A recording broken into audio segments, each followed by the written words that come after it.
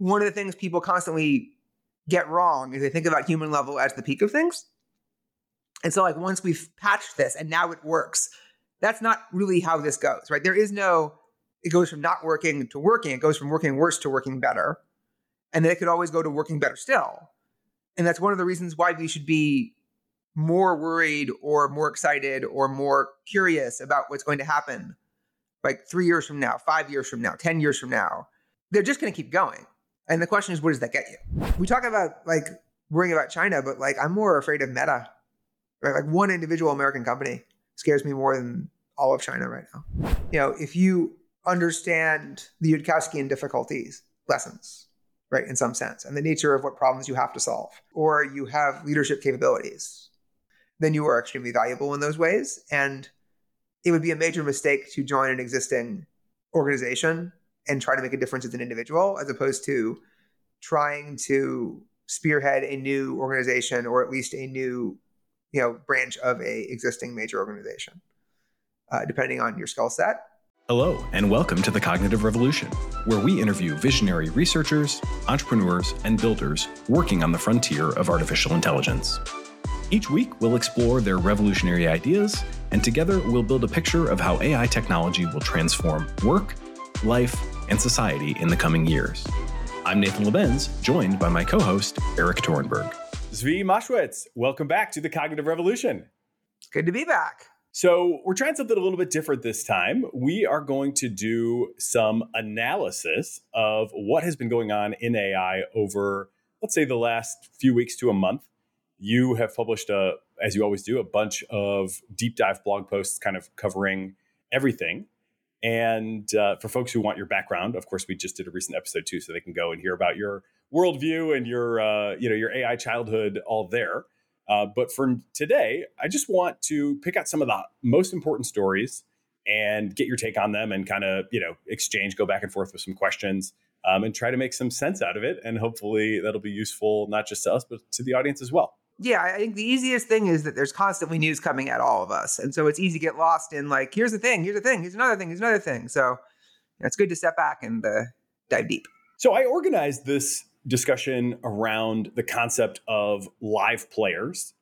There are only so many organizations right now who seem to be really pushing the frontier and in a position to have a meaningful impact on the course of events. We talked last time a little bit about like how much does history matter, and it seems like it matters in some ways and maybe less in other ways. But these are the folks that are kind of creating the history right now, the live players. So I thought we would just kind of run it down by going through some of the live players, talking about their recent announcements and releases, and again, trying to make sense of where that fits into the broader big picture. And starting off, naturally, we go to OpenAI. So reading your blog in preparation for this, obviously, you can't go more than a few paragraphs without OpenAI coming up in one way, shape, or form.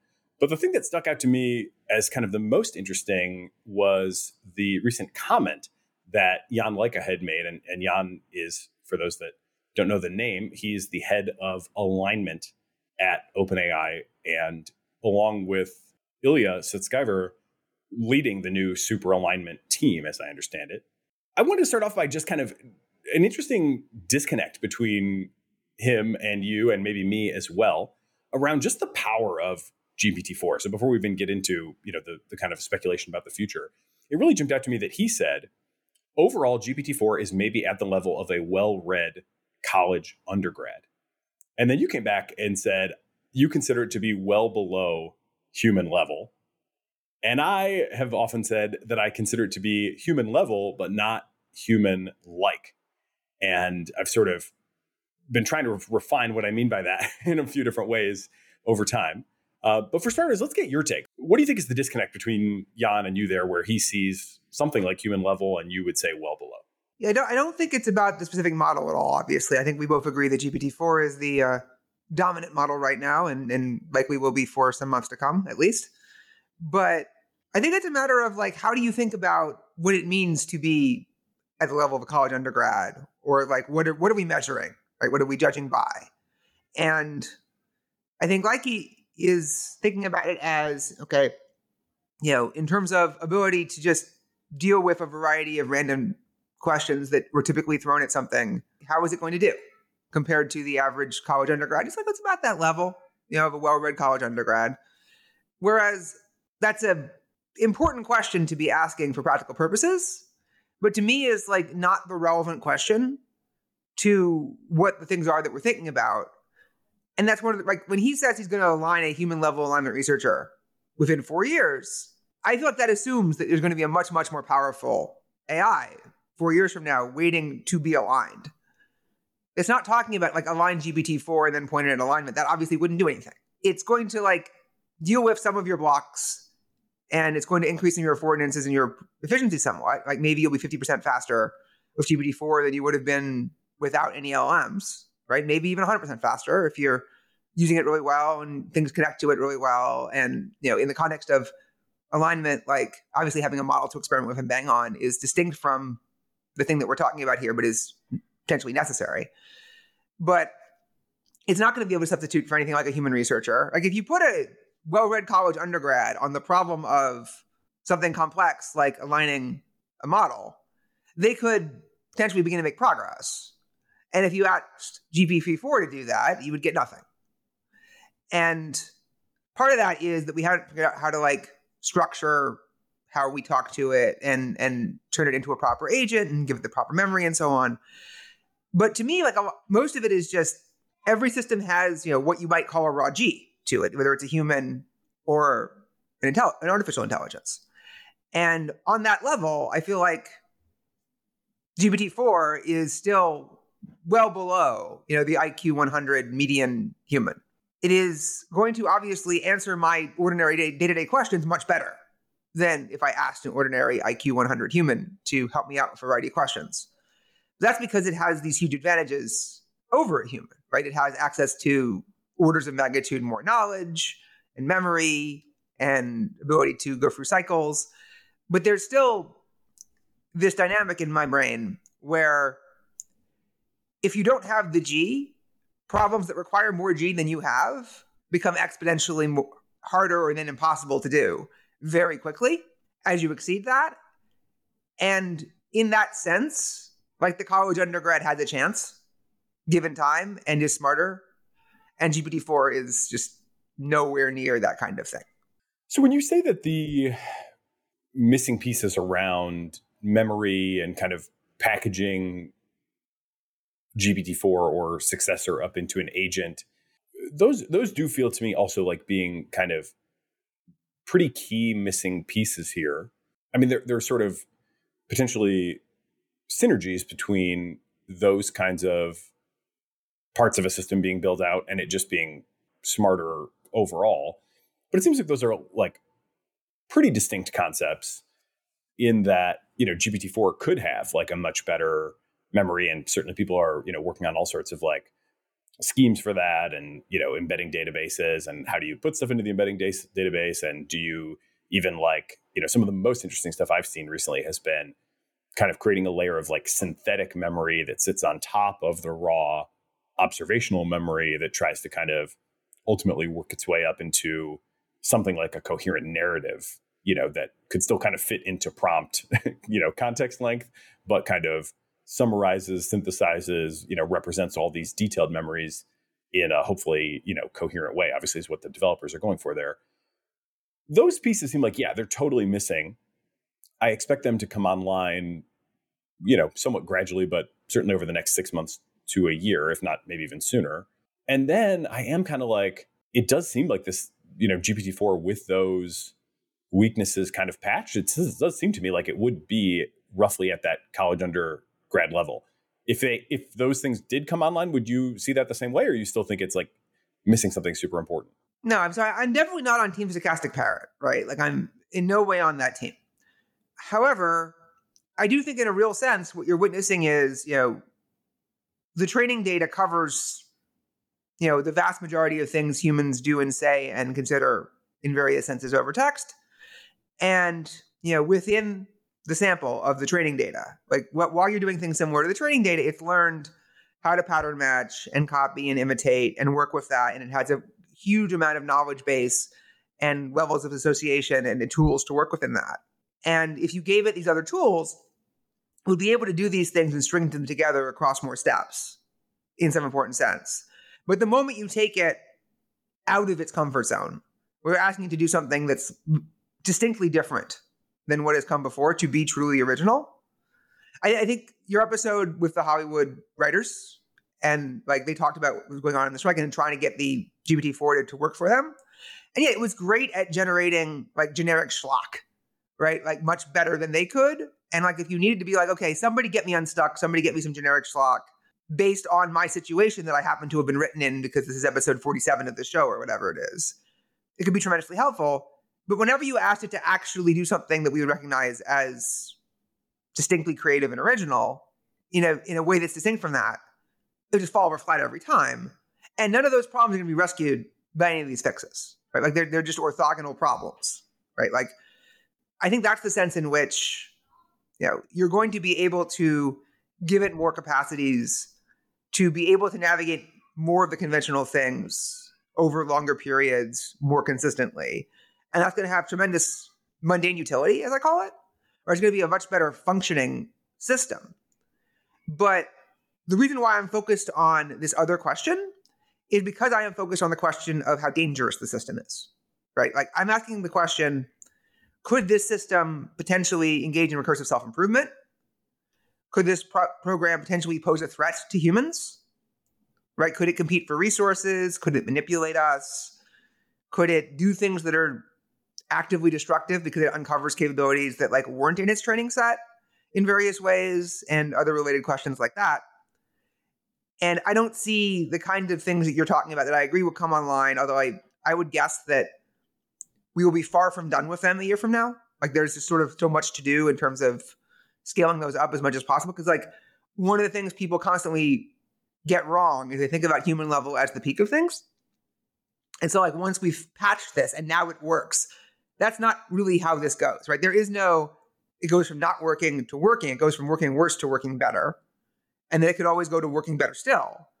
And that's one of the reasons why we should be more worried or more excited or more curious about what's going to happen like 3 years from now, 5 years from now, 10 years from now.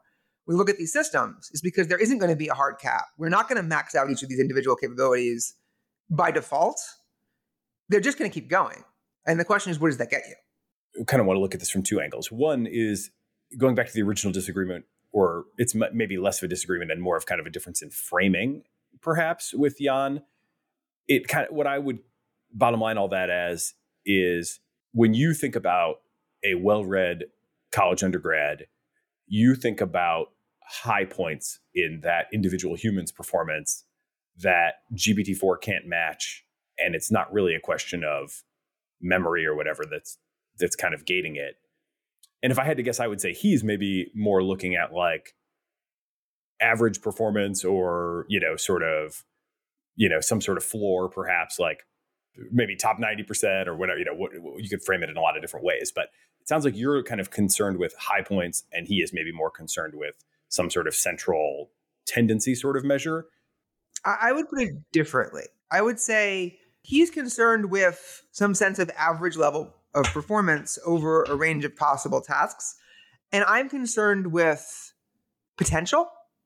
I am concerned with what the capabilities would be if you got a chance to work with this thing to try and make it the best it could be, right? It doesn't necessarily have to be right now. But the reason why we value children and and these undergraduates in these classes, like this undergraduate, they're an idiot, right? In some important sense. They know nothing about the world. They know nothing about how to do anything productive. They are going to show up on the job on day one after graduating from college. They're going to be useless pieces of junk. But a useless piece of junk that can then learn to be something great. And even then, they're going to only learn a very narrow portion of the things that an individual human is capable of learning. They're going to learn that one job in that one area, and they're going to be very, very specialized compared to a GPT-4. So if you are doing generalized tests and comparing this undergraduate who our educational system does try to make well-rounded in some senses, it's going to beat the well-rounded undergraduate because it has this ability to read every book ever written and everything on Reddit and everything on Twitter and blah, blah, blah. But when it comes down to like solving a particular problem, if you find the right undergraduate who has focused on the particular thing that you want to know, and you give them a chance to like use their compute and process because they're not as fast, I think the undergraduate's going to dominate you. I think even a relatively normal human being, right, given an opportunity, will outperform quite resoundingly what can be done in that way. And that's the thing that I care about, because that's the thing that's going to potentially like both threaten us and also unleash like the waves upon waves of super amazing value that we're looking for in the future, right? It's not just negative, right? If we want AI to solve the problems that we haven't solved, rather than just get us nowhere faster in some important sense, it's going to have to be able to do these things, right? These are the things where it really counts. Hey, we'll continue our interview in a moment after a word from our sponsors. OmniKey uses generative AI to enable you to launch hundreds of thousands of ad iterations that actually work, customized across all platforms with a click of a button. I believe in OmniKey so much that I invested in it, and I recommend you use it too. Use CogRev to get a 10% discount. Yeah, it's interesting. I'm certainly concerned with all of that too. I think maybe I'm just more enthused about the mundane utility in the sense of, man, there's a lot of stupid stuff that people spend their time doing. And I really would love to see them freed from having to do a lot of that stuff. But I think your term is perfect, right? It's a lot of stupid stuff that humans have to do, right? Like basically, even if you are an average person, you're going to spend the vast majority of your time doing things that do not especially tax your intelligence. They do not especially require you to think hard. They do not put you at the peak of your abilities, right? They don't put you in a zone. They're just, okay, somebody has to file this paperwork. Okay, somebody has to work this retail counter. Somebody has to cash this check. Somebody has to do this thing. Be nice to this person. Somebody has to make sure that someone has direct. That's good work and noble work, and it has to be done, right? And physical labor is the same way. If a physical laborer had to do things that were at the peak of their mental or physical requirements more than a few minutes or at most a small portion of the day, it would break them. And also, like, those jobs just don't exist, right? Like, you need someone strong so that in that moment you can have someone strong. You need someone smart so that in the few moments when it's important to have someone smart, you have someone smart. If you can then take the bottom 80% of my job and you can do an 80% good job of that so that I only have to do the remaining 20% of that, now 2/3 of my day is free. And I can be 3 times as productive, right? That's a tremendous leap. And I agree, that is the potential of GPT-4, right? That's what we're looking at here is if we understand how to use this technology properly, we can potentially free ourselves from a lot of drudgery and streamline a bunch of stuff and get to do all the cool things. And there are various traps we could fall into, one of which is that we automate exactly the things we don't want to be automating, not the things we do want to be automating. One of which is that the moment we notice that paperwork is faster, now we put in more paperwork. And now it turns out the humans are taking just as long to do more useless stuff than they did before. And GPT is just letting us treadmill in place. And there's a number of other ways this can go wrong, right? And also there are various weird dynamics that can happen that can backfire. But yeah, that's what we're trying to do. If you want to get the effect that Lakey wants, right? The sea change that'll let us solve problems we couldn't solve before. That involves these things being able to do all the different steps that humans could do, because otherwise, whatever the bottlenecks are that are left become your bottlenecks, where you have to translate all of the context back from the machine world back into the human world so that a human can process all of that, then do the hard step that this thing is still faltering on, and then transition back. And now, instead of getting orders of magnitude more progress, right now we're talking about, these factor of 2, factor of 3, factor of 5 style improvements. And that's not going to solve the alignment problem unless we come up with something we don't expect, right? In and of itself. That's still worth pursuing if we can do it, right? We still want to do as much of it as possible and it has the advantage of not being as dangerous. But it's not the thing that the super alignment project is trying to do, right? The super alignment project is trying to keep the humans out of the loop entirely. And that should be about as scary as it sounds. Brief digression over toward this tale of the cognitive tape. This is a concept that I've developed for kind of purpose of public communication and just trying to give people an intuition, still in a very literal way, of course, as to the strengths of a human and the relative strengths and weaknesses of the best AIs today. Listeners can see this in the AI scouting report if they want to go into the whole thing. But as you look at that, do you see any dimensions that you would suggest that I add that, just haven't been considered? Or do you see any disagreements as you scan down the list? Yeah, I think as we're going through, because people are not going to have it handy, right, to look at. So, for breadth, yes, the AI, as I said, like the AI's biggest advantage is it can cover every topic at once. It can know everything at once. A human can't do that. In terms of depth, yeah, a human has the advantage. I'm not even sure I'd give the second level. Like you graded the AI 2 out of 3. And I think I might grade it 1 out of 3 in terms of depth. I think the depth is a huge problem for AIs right now. Breakthrough insight, yeah, it's 3 versus 0, 3 versus 1. It's the humans are dominating again. Speed, yeah, the humans are painfully slow, 10x faster.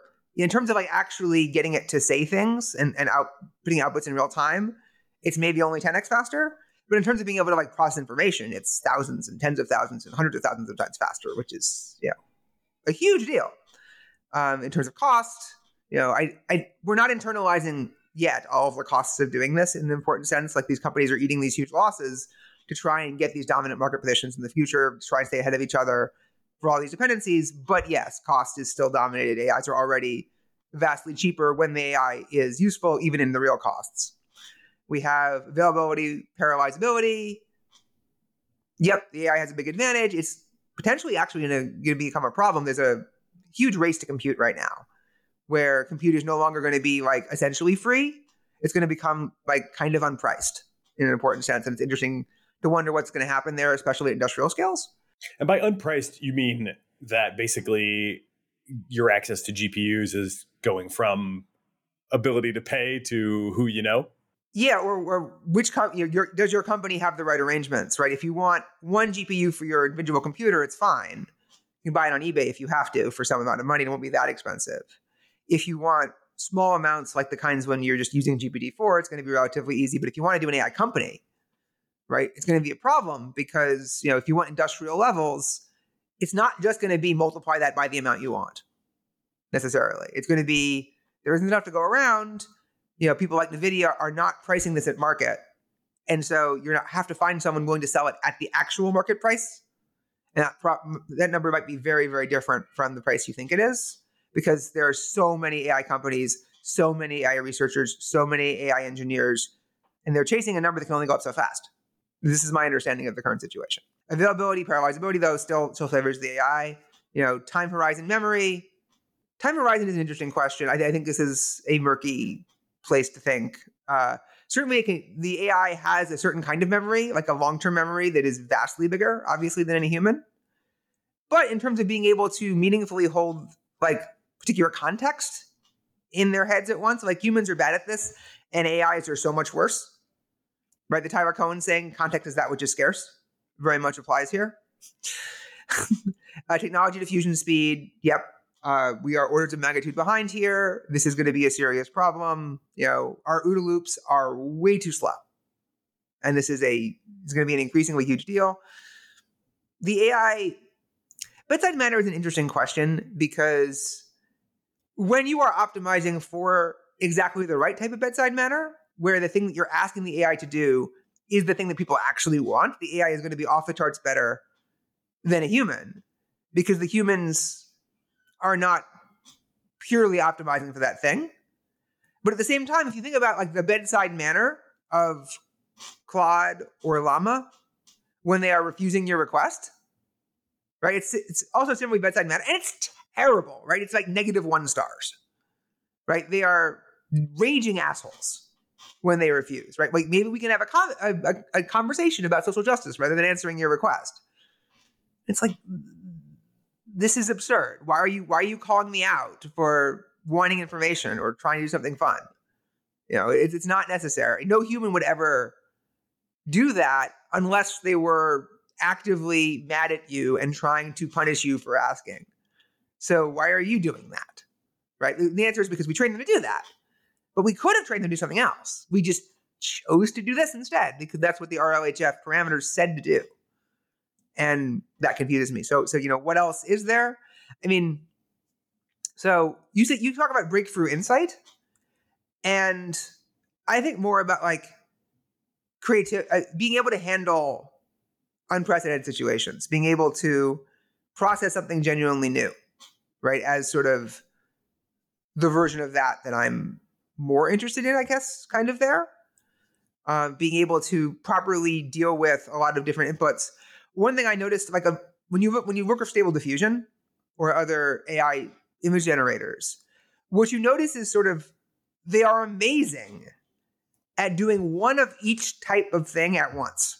So you want like one face and one person or one set of people doing one thing with one style, with one size, with one this, with one that. That's fine. But the moment you try to mix things that kind of overlap, it will lose the thread almost immediately. And it is very, very difficult to get it back. So when you look at people who are generating all of this AI art, it starts to be very, very repetitive because there's a certain kind of complexity and detail. You can't ask for it at the same time because the AI can't comprehend that you want this over here and this over here and this interact with that.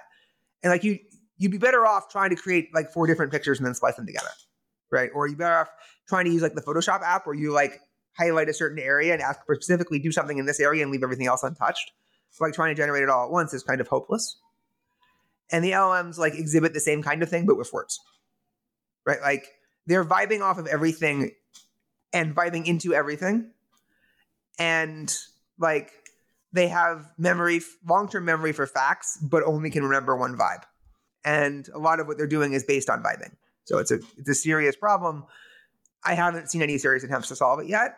I haven't even really seen people discussing it in that way.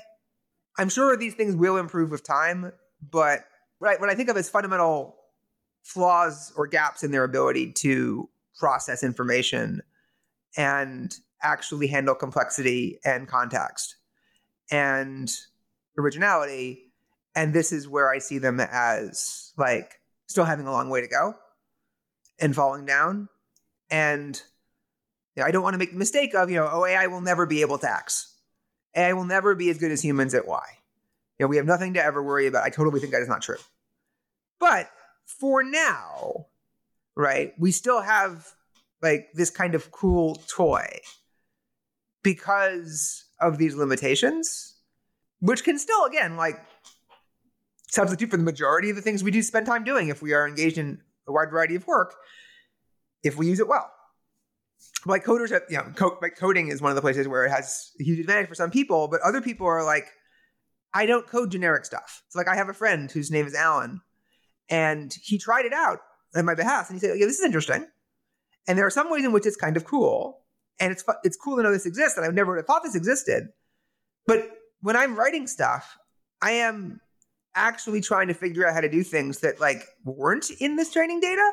I'm not trying to re-implement the same things over and over again, which most engineers, in fact, mostly are doing.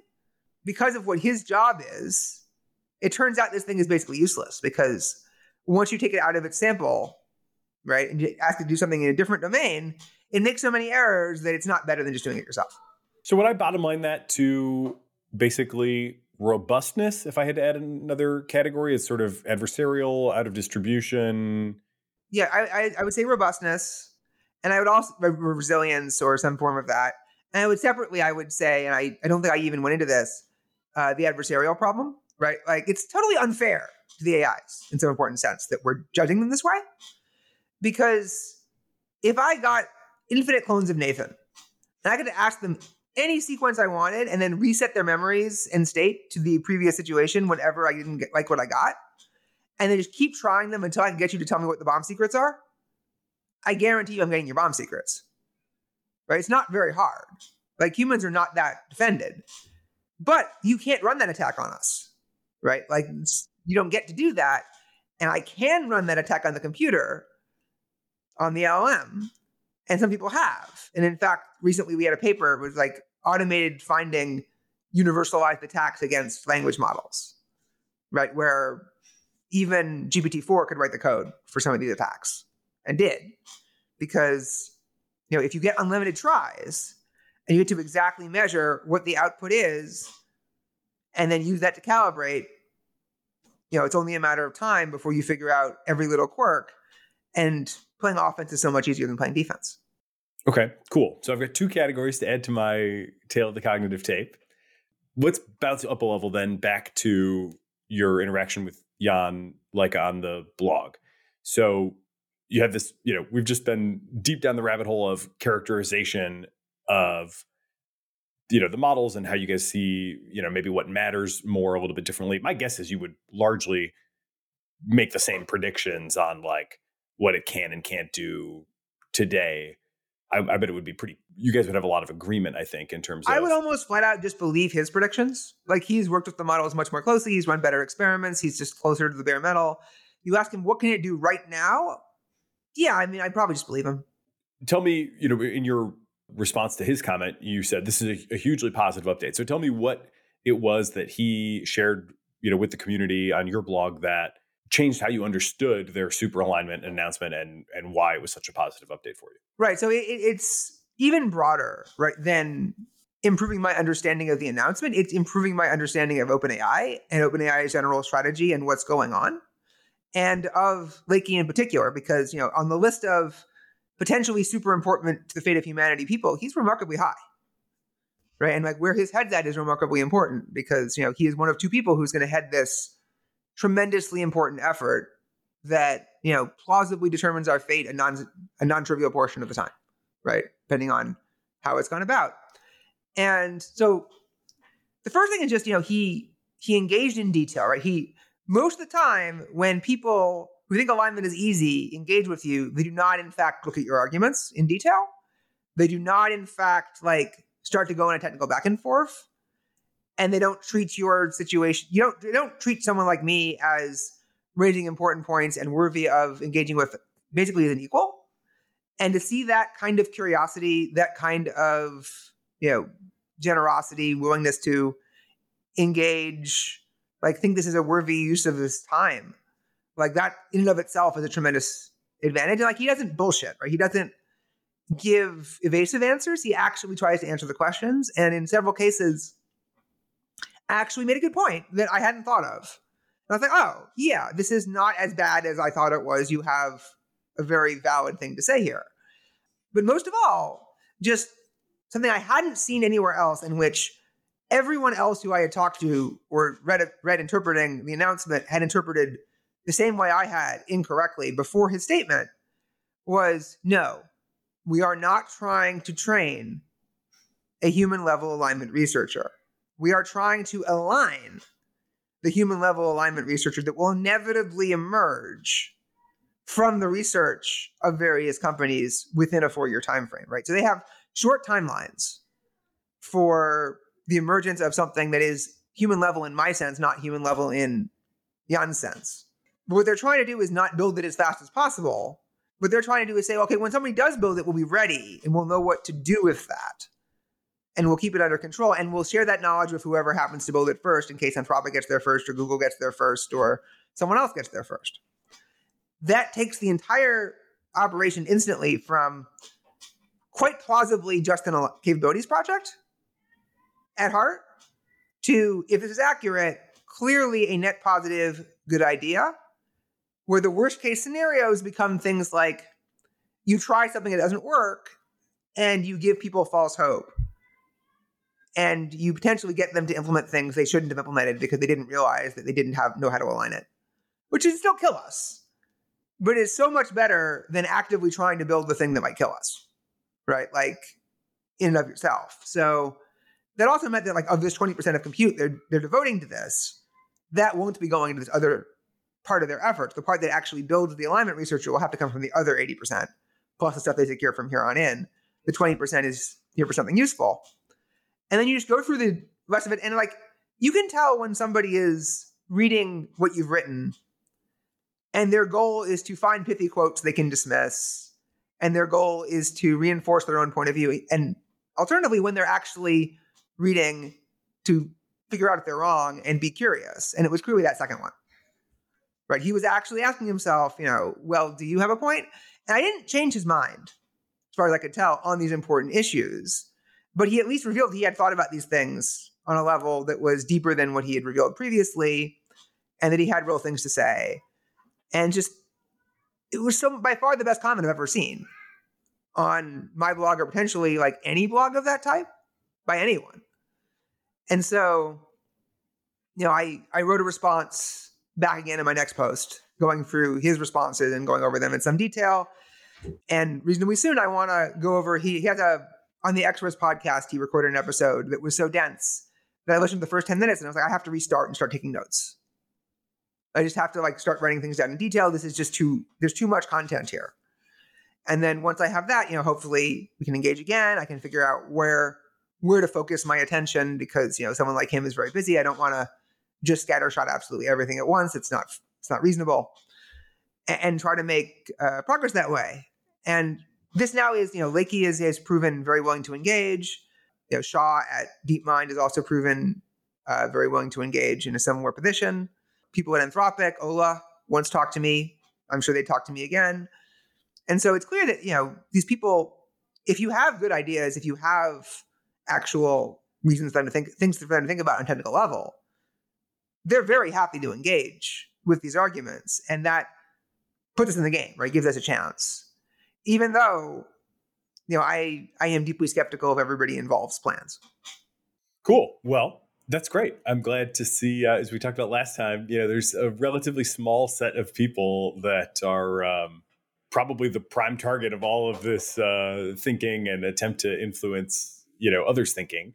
And so it's great to see that interaction from, one of the top targets on your blog. And I'm glad it was such a positive one. That's really a great development. Turning then to Anthropic, next on our live players list. I think everybody's probably aware that Anthropic was founded by a number of, I believe it was 7 individuals who had been at OpenAI and left over kind of disagreements that I don't know that have ever really been super clearly stated publicly. It seems, from what I can tell, that the relationship between the two companies is way more positive than you might expect it to be, given, that one was kind of an offshoot of the other. There's reporting that they continue to have dialogue, and certainly they express, respect for each other in public, and then they're involved in, kind of shared statements and commitments together. So a lot of kind of surprisingly, again, if I just told you, hey, these two companies have split and now they're competing in the same market, you would assume much worse dynamics, I would think, than that. What is your kind of just read of the entire situation for starters, just for context? Like, why do we have Anthropic in your mind as opposed to just still having just one OpenAI? And, does it feel like, maybe we just don't have enough information to know, which is a fine answer, but does it seem good that we have these two, kind of recently diverged efforts? I think it's really hard to know the sign of Anthropic. I would definitely prefer Anthropic to OpenAI, ceteris paribus, if I had to choose one to exist. Like, Lakey's response was really positive, and I think Lakey's in a good place in terms of like paying attention and thinking about these problems, even if I think his actual ideas won't work. But hopefully, that can be pivoted. But ultimately, what's unique about Anthropic is they built a culture of safety to some extent, and they built a culture of really appreciating the dangers of what lies ahead. And, if anything, I saw what might even be an unhealthy level of worry expressed in the profile in Vox about Anthropic, where, you want everybody to be terrified, but you don't want them to let this paralyze them. And it starts to cross over at some point into paralysis. And I am empathic for that. That sucks. But, the price of that is where there used to be a 2-horse race, there's now a 3-horse race, right? And this third horse is in it for real and raising a lot of capital and promising to do that to build the best model that's ever been built, to try and compete for the economic space in a way that is going to push Google and Microsoft OpenAI to vote even harder, even faster by default. And that's going to be a problem. They're also pushing, in some ways, on alignment. They've definitely found some techniques for aligning current systems that are potentially, in some ways superior to what's out there. We'll get to that in the rest in a bit. So I'm torn, right? Anthropic seems like a relatively good shepherd in many ways, but the proliferation of shepherds is inherently bad in and of itself. the fact that Anthropic and OpenAI are working reasonably well and collaborating together, and I have heard many people say that this is also true between them and Google DeepMind as well, although not quite to the same extent, does give us hope for the possibility of coordination when it becomes more necessary and more important. But I would say, better Anthropic than a company that didn't have Anthropic's culture in its place, right? And if only having two companies would have inevitably caused a more serious entry to take the place of Anthropic, then Anthropic is good. But it'd be much better if the Anthropic people could have convinced the others at OpenAI to come around to their position and built that culture within OpenAI rather than having to strike it on their own. And now we have two problems. Yeah, I do ultimately know that like many of the people involved in this genuinely are in it for the right reasons. And, it can go either way, right? I wouldn't be super eager to throw them billions of extra dollars. I wouldn't be super eager to just wish they had more capabilities. I would really love for there to be an AI company that I had sufficient confidence and faith in, that if I had technical ideas, I could come to them knowing that I was helping the world by coming to them with their ideas. And I do not feel this way. No, and there's nobody you would put on that list.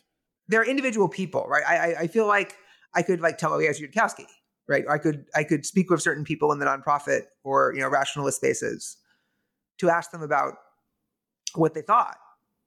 And I feel like that would be like at least a riskless or near riskless thing to do.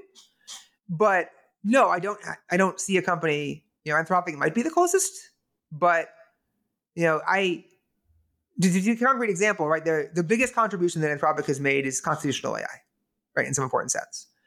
And I have a strong prior for analysis that constitutional AI will not scale, right? That it is a very good idea if implemented correctly for GPT-4 level systems, but that when we're talking about, the human level or greater future systems, the artificial superintelligences, the artificial general intelligences, that you will not, with anything like the current technique, get what you are hoping you will get.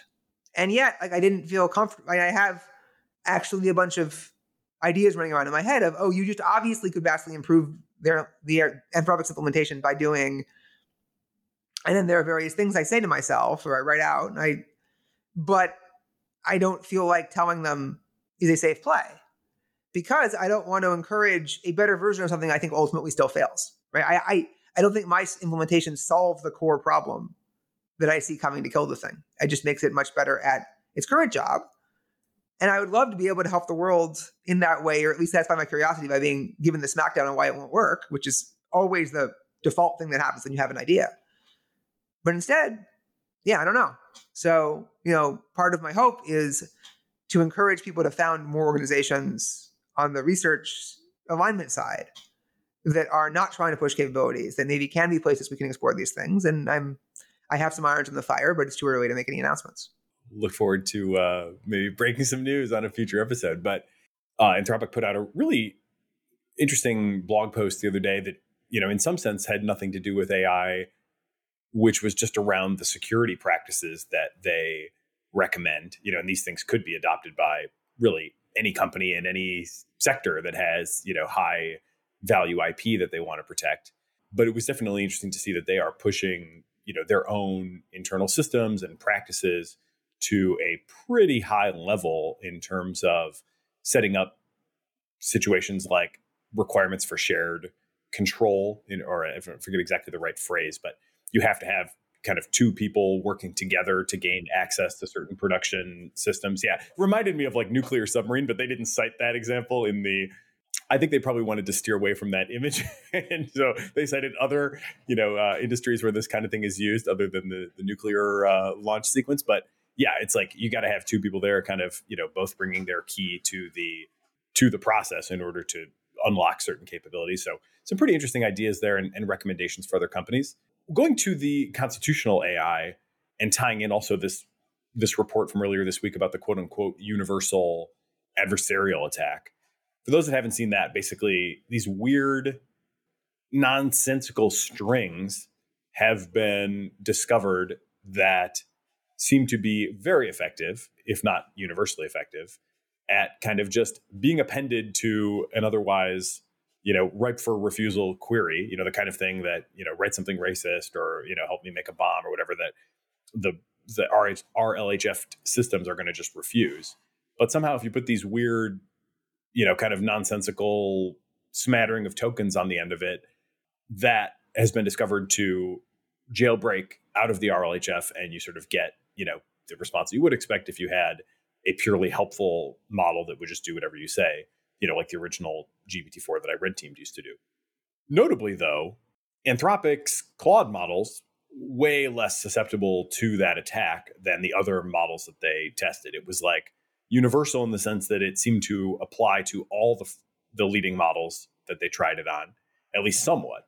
But the other ones were like the majority of the time, whereas Anthropic was like more than an order of magnitude lower than the other providers, with something like 2% success rate, success defined by breaking free of the constraints by applying these weird strings. So you folks can go read more about that paper and exactly how it works. But, to me, that was a pretty good update for constitutional AI. I was like, that seems, like a real achievement if they're an order of magnitude ahead for something that they probably did not anticipate at all, although maybe they did. But I'm guessing that is, kind of a unexpected type of attack. So how would you read that? Would you read it any differently or understand it any differently than I would? And, why doesn't that give you more confidence that it could continue to work in the future? The interesting thing about that attack is that it transfers, right? I was completely unsurprised. There's something of that nature. Trained to attack a given system, worked on that system. That seems like, well, yeah, obviously that would work. It's just a question of exactly what it looks like. When it transferred in identical form, right, between Llama and Bard and GPT-4, I said, that's funny. I wouldn't have expected that.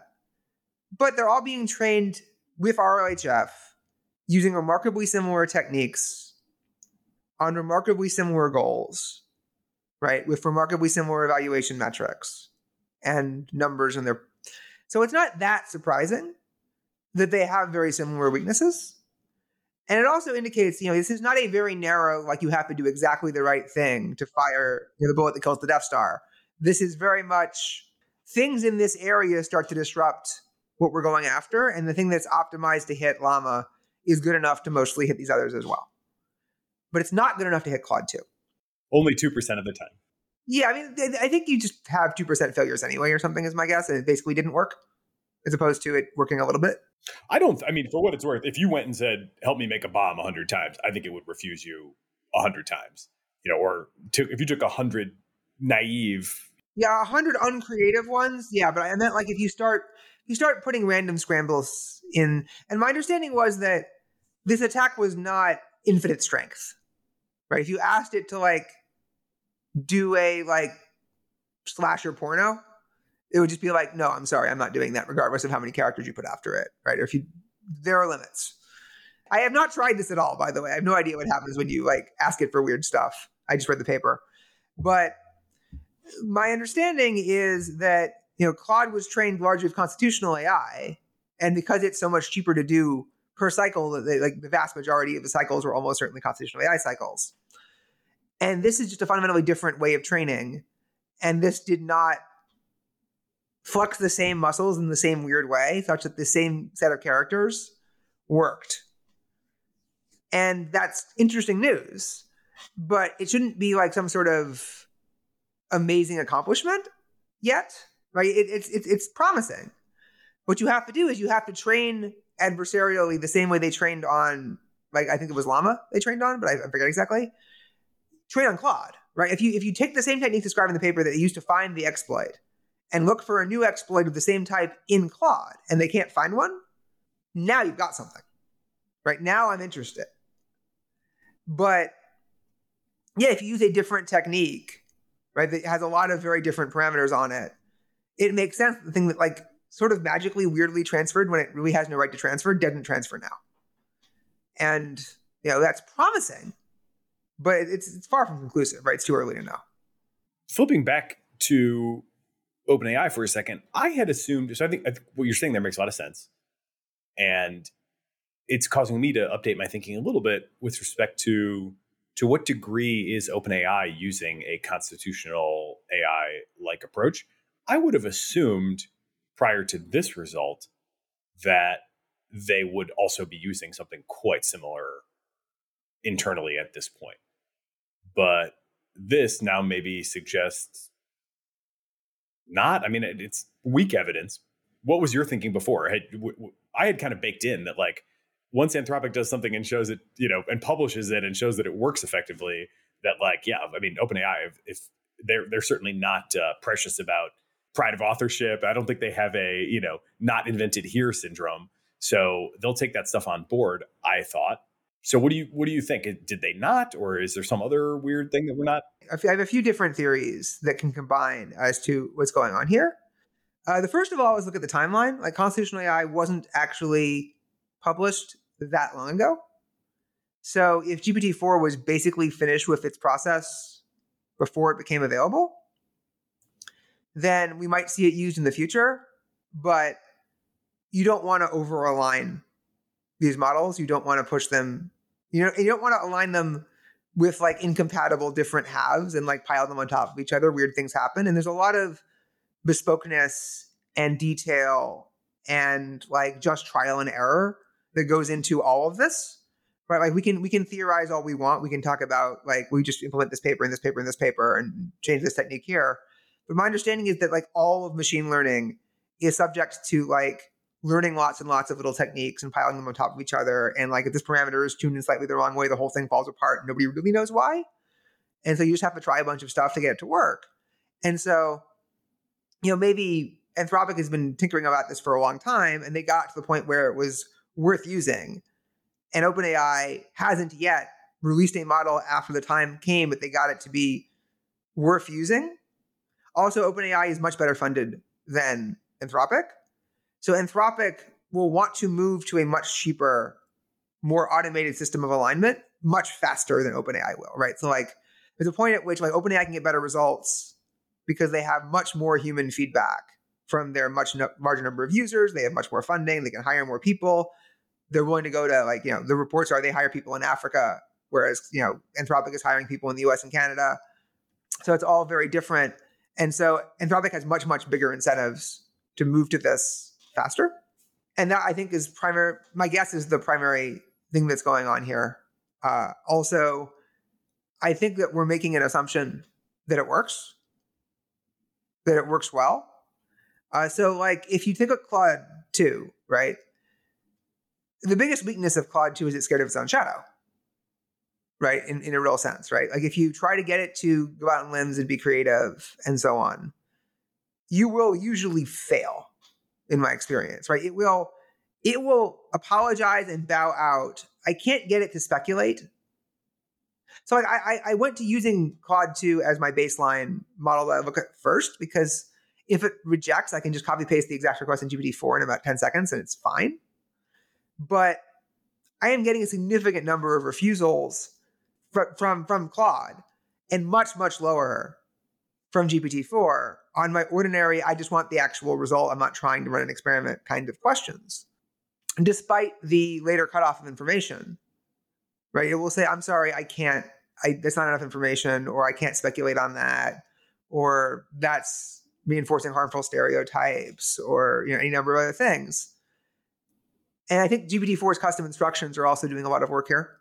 I have a pretty extensive list of custom instructions that potentially hammer into the thing that it's supposed to just do the things and not worry about it, and I'm sure that's doing some amount of work. But essentially, when you look at the helpfulness, harmfulness trade-off frontier graphs in the papers of, like, why they describe it as working, everything works by the metrics you were optimizing for, right? Like, doesn't mean it works in the regular human world. Doesn't mean it's optimal there. And so, how good is constitutional AI? My guess is, when properly implemented, quite good on current systems. But the current Anthropic implementation is not all that good. If you look at the actual paper on constitutional AI, you read the Constitution, you notice the Constitution, like, has a number of properties that it shouldn't have if they want it to actually work and get you what you want. and you look at the examples that they themselves choose to present of the results of running constitutional AI, and you see very, very clean, crisp examples of how this constitutional AI trains Claude to be scared of its own shadow and to be an asshole about it when it is, right? Like it's very, very obvious, if you think about it, why their sampling method from these rules, with these rules written as they are, with the specific rules chosen as they are, will result in this problem, because you're offensive disminimizing, right? You've got these rules that are very much choose the one that least does X, right? And we often talk about you can't fetch the coffee if you're dead. You want to maximize the probability that you are. This is the equivalent of, you score 1 if you deliver the coffee to your boss, you score 0 if you don't. So what do? You do things like buy 4 coffees in case one of the coffees is wrong, was prepared improperly, right? Like, or isn't hot enough, or you misrepresented their order, so you order 1 with cream, 1 with sugar, 1 with cream and sugar, and 1 with neither, because like just in case you get it wrong, you have a backup. And you try to make sure that you have a direct, you have as many different routes to get to your boss's office, and you want to make sure you're not fired, because all that's left for you to do, like the only thing you're being trained on, is not screwing this thing up, right? Like you don't have to jump to like, so kill everybody in the world or whatever crazy, or take over or some crazy stuff. Instead, this is just a case of, if you say choose the least racist thing you can say over and over and over again, it's going to be scared of its own shadow, because of course, right? There's no point at which it's like, am I non-racist enough? The answer is no, never. And then that would be kind of fine if it was just that one. But then you have like 50 different rules, all of which are doing this, right? And then you can always just refuse to answer the question, and then what happens. Then Llama has it, seems like even worse. Yeah, interesting. There may be some incompatibility between the system instructions or the custom instructions. The system message is what it's called when you're calling the OpenAI API. And now they've released it as part of ChatGPT as well as the custom instructions. And yeah, I can see how, I think it's a good point that if you're going to try to do what Sam Altman has said they're trying to do, which is allow everybody to get the experience that they want from their own interactions with AI, that is not the constitutional AI approach. So it's almost, you can see a little bit of like a different product lane almost opening, or kind of crystallizing a little bit between these guys. And Google DeepMind, as our next live player, also seemingly has a bit of a lane. It's like OpenAI is kind of trying to do consumer killer app first, it seems. They've got the API, obviously they're doing a lot of things, but the crown jewel right now is they're the home of like retail direct to AI usage with ChatGPT. Claude seems to be much more like, if you are the CIO of some big company and you're trying to do something, like, you can trust us because we'll never embarrass you, because we have this constitutional AI approach. And if you're buying on behalf of all your customer or all your employees or whatever, like, you don't really care if they, are sometimes frustrated on the margins by over refusal or whatever. And then with Google DeepMind, as we'll talk about in a minute, like, they seem to be kind of going more like narrow specialist system emphasis, although they of course do have their like mainline Palm model as well. You'd also take Anthropic at their word, right? That Anthropic is actually trying to design safe systems. They are trying to figure out how to safely design a future system, and they are not as much optimizing for the day-to-day experience of their users. They also just have orders of magnitude less users than OpenAI. So they haven't gotten the same level of feedback. They don't know what people want. Yeah, I also note, there is nothing inherently about constitutional AI that forces you to go down the super harmless assistant route, that forces you to give the same experience to everybody at the same time. You could train with a very different set of goals, a very different set of constitutional principles, a very different set of mechanisms. And I, don't particularly want to go into that many details as to how I would do it, but it's pretty obvious to me that if you want to do something other than be as harmless as possible, that is entirely your decision. It's just that people at Anthropic have decided that's what Claude is meant to do. And if they do raise these billions of dollars to train this next generation system, they're going to have to make a choice about that, right? Do they want to continue to go down this road and potentially like make their product a lot less useful, or do they want to go a different road?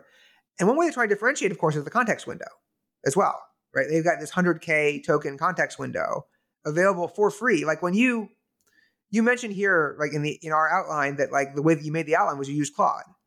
And that's because you weren't able to use anything else. Your posts are too long, dude. I can't fit those into GPT-4.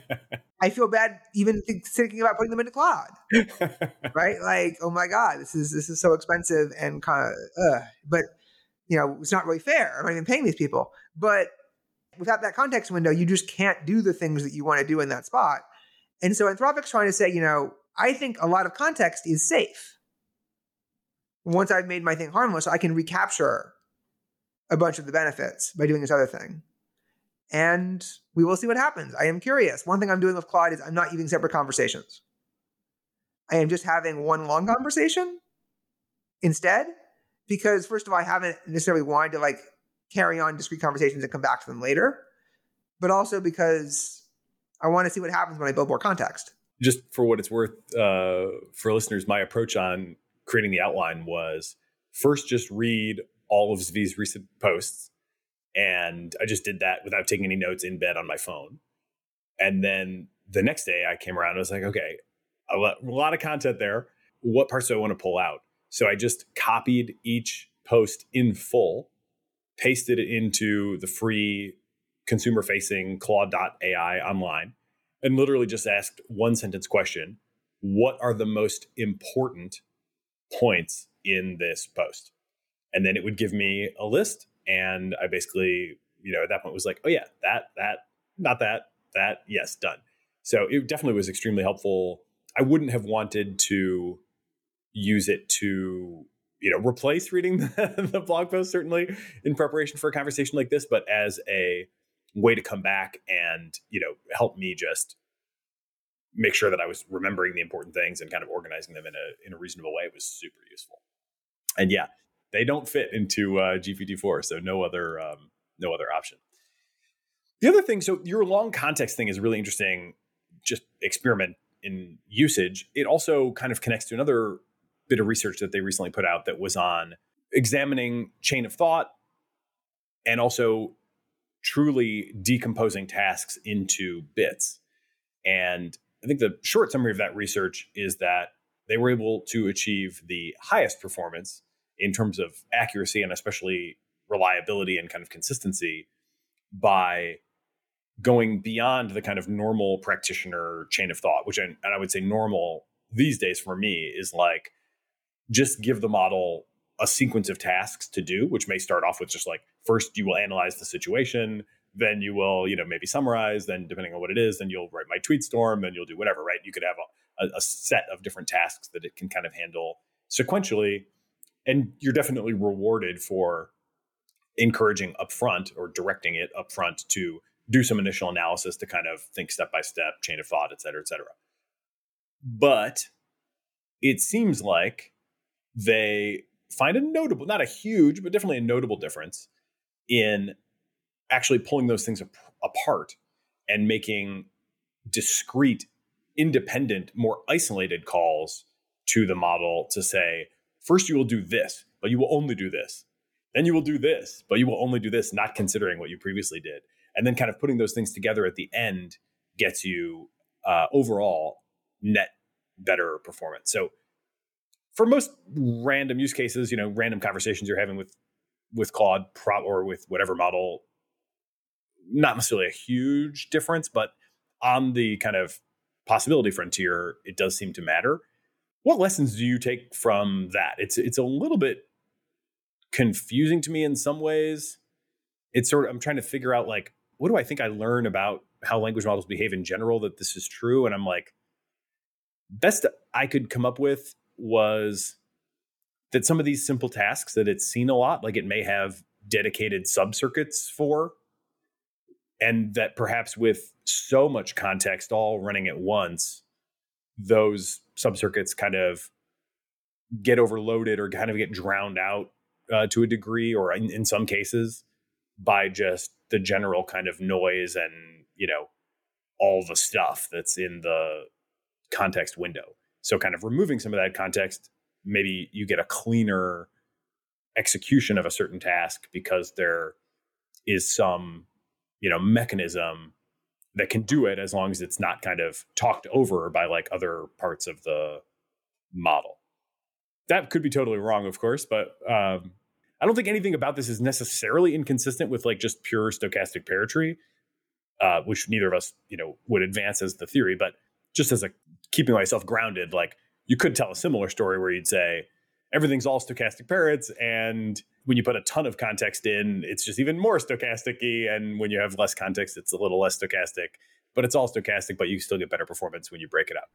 We are all stochastic parrots, each of us with their hour upon the stage. No, so I would say I didn't know this result until you told me, but I would have predicted this result for reasons that I described earlier in the podcast, right? Which is that when you give a model multiple tasks, it can only vibe off of the aggregation of the two things that you asked it for. Right? Think about image models here again, right?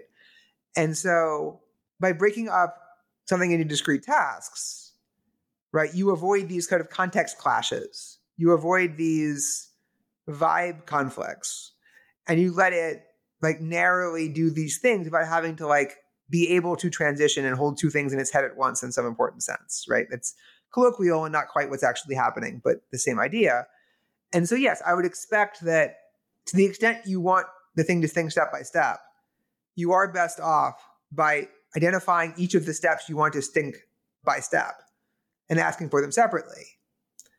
And I noticed that, with API calls being priced the way they're priced, and with GPT-4 being rate limited to an ordinary user, we have all been trained to say, how do we ask for the most expansive set of things at once so that you can answer all of my questions with one generation? It also lets us just hit enter and then go away and grab a cup of water or some coffee and then come back and see what the answer is, which is nice.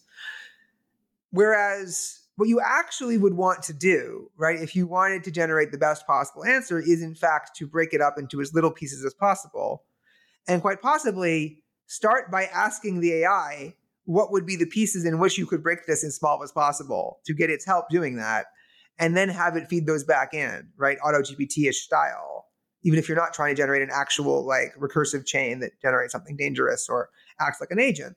But yes, I think the more you break it up, the more that you can identify concrete, distinct steps that are always done separately, the more better the AI will do. And I think humans would also, by the way, perform better in the same way. Right? If you have a human who is looking to be micromanaged and take direction, and you notice that like this job has steps A, B, C, D, E, right? Like if you say, go do A, and wait for them to say, okay, I've done A. Okay, now do B. I think that person will in fact do better, right? Modulo the extra communication and logistics costs of like having to interact with you 5 times. So I don't find any of this surprising.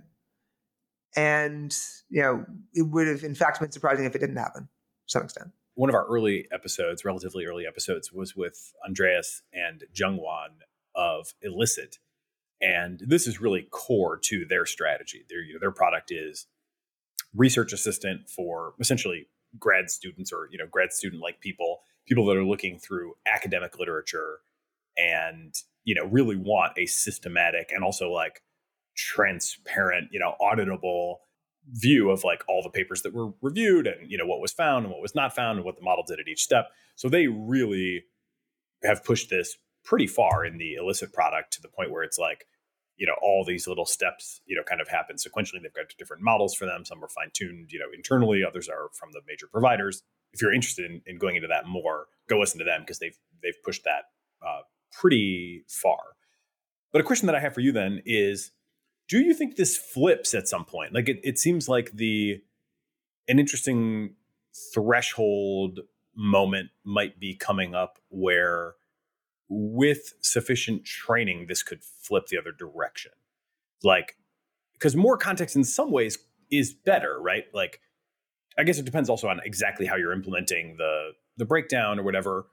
But, you can imagine breaking things down fine enough where atomizing things so much that the person starts to struggle for lack of broader context, right? Like you have this phenomenon with people certainly where it's like, you've gotten so focused on this little detail of, in this little task within the broader thing that we're trying to accomplish, that you've kind of lost track of what we're trying to accomplish. And now you may be making some bad judgments with respect to this task as a result of kind of having lost track of, any number of things, right? How much accuracy do we really need here? Is this really even important? In some cases, right? Could you imagine a, proverbial GPT-5 where it's like, actually now it's strong enough that putting everything in one again is going to be better because now it actually can use all of this information at the same time effectively versus today that subdivision being better? So what you're not going to get is the Marxist phenomenon where the AI would get alienated from its labor, right? Or like demoralized by lacking context, or otherwise like not be able to perform in some way. You're not going to have a problem with Adam Smith's pin factory, right? If you can actually specify exactly what the pins have to look like. So the question is, to what extent do the different parts of the task actually have important context for other parts of the task? And to what extent does this actually enhance your ability to perform if you know what's coming, you know why you're doing what you're doing? And this greatly varies between different activities, right? There are some cases where you need to know exactly, you're in the Chinese room and the English word comes in and you want to put the Chinese word to the other side, or the Chinese word comes in and you want to put the English word to the other side. And there are cases where you need to know what the other words are in the sentence and what the context is, and potentially like the entire cultural setting of what's happening in order to properly translate the phrase, or you're going to mess up. And you have everything in between. So the question becomes, can you set it up so that you can capture that important context when you need it? And how much does that context interfere with what you're doing? 'Cause I can definitely imagine a lot of cases where somebody who is given actually pretty irrelevant context just ends up very distracted from the actual task at hand. It ends up being much less productive, right, as a human. Or particularly as an AI, because the vibes don't mesh, right? Which is basically the mechanism that I'm conjecturing, right? The vibes don't mesh. They're distracting from each other. The tasks are bleeding into each other in terms of the details and methods. It's getting confused. They can't be sure they don't, which makes sense. Like often they would bleed into each other in various ways. So it has to be good enough that the bleeds are where it makes sense to bleed without being in the places that don't make sense to bleed. So like you can imagine a world in which like what the AI does is the AI sees, requests 1, 2, 3, 4, 5, either labeled as such or implicit, and then it breaks them down into individual things that it virtually queries itself on its own, but knowing there are these other things as proper context in the proper way. I think the answer to that is, as you ask sufficiently capable people or sufficiently capable AIs to do increasingly complex things, at some point, if they have the capacity, they're going to do better if they have more information. They do better if they have more context. If they are sufficiently more powerful than the details of the task at hand in some sense. That threshold may or may not be anywhere near where we are for different ways. I would say, one of the big advances that I keep expecting to come is you will type a query into an LLM. And then rather than the LLM literally just outputting the answer to the query, what will actually happen is we fed with the proper scaffolding into a different LLM that will evaluate what type of evaluation method is to be used to evaluate your query. And sometimes it will be, no, that's a normal query, feed it into the LLM. Sometimes it will be, this is a multi-part query, you should feed these separate things in separately. Sometimes it'll be something else entirely. And also, which of my many LLM implementations do I want to use so that I don't waste a too large model that costs a lot of money on something that's actually relatively narrow. And I direct this to the thing that has the specialized knowledge, the specialized training, the specialized skills for this type of request, and so on. And a lot of that is, the fruits of the AI revolution that will come in a year, 2 years, 3 years from now. Regardless of whether or not we have fundamental advances, we just have to give it time. So, final question for the Anthropic section. One of the things that, as I was reading there, the profile that you base your analysis on, that jumped out to me as somebody who has a fondness for red teaming activity, was that they're hiring a red team engineering type of role. And I guess I wonder, would you recommend somebody like me who, is, I think broadly we share a lot of our worldview and a lot of our kind of values in terms of hopes and fears for how this all might go. Would you recommend that somebody like me go and work there? Or would you feel like, as you said earlier, you wouldn't want to send them your research ideas? Would you also not want to send them your friends? Or would you say like, hey, yeah, maybe go get involved? How do you think about that?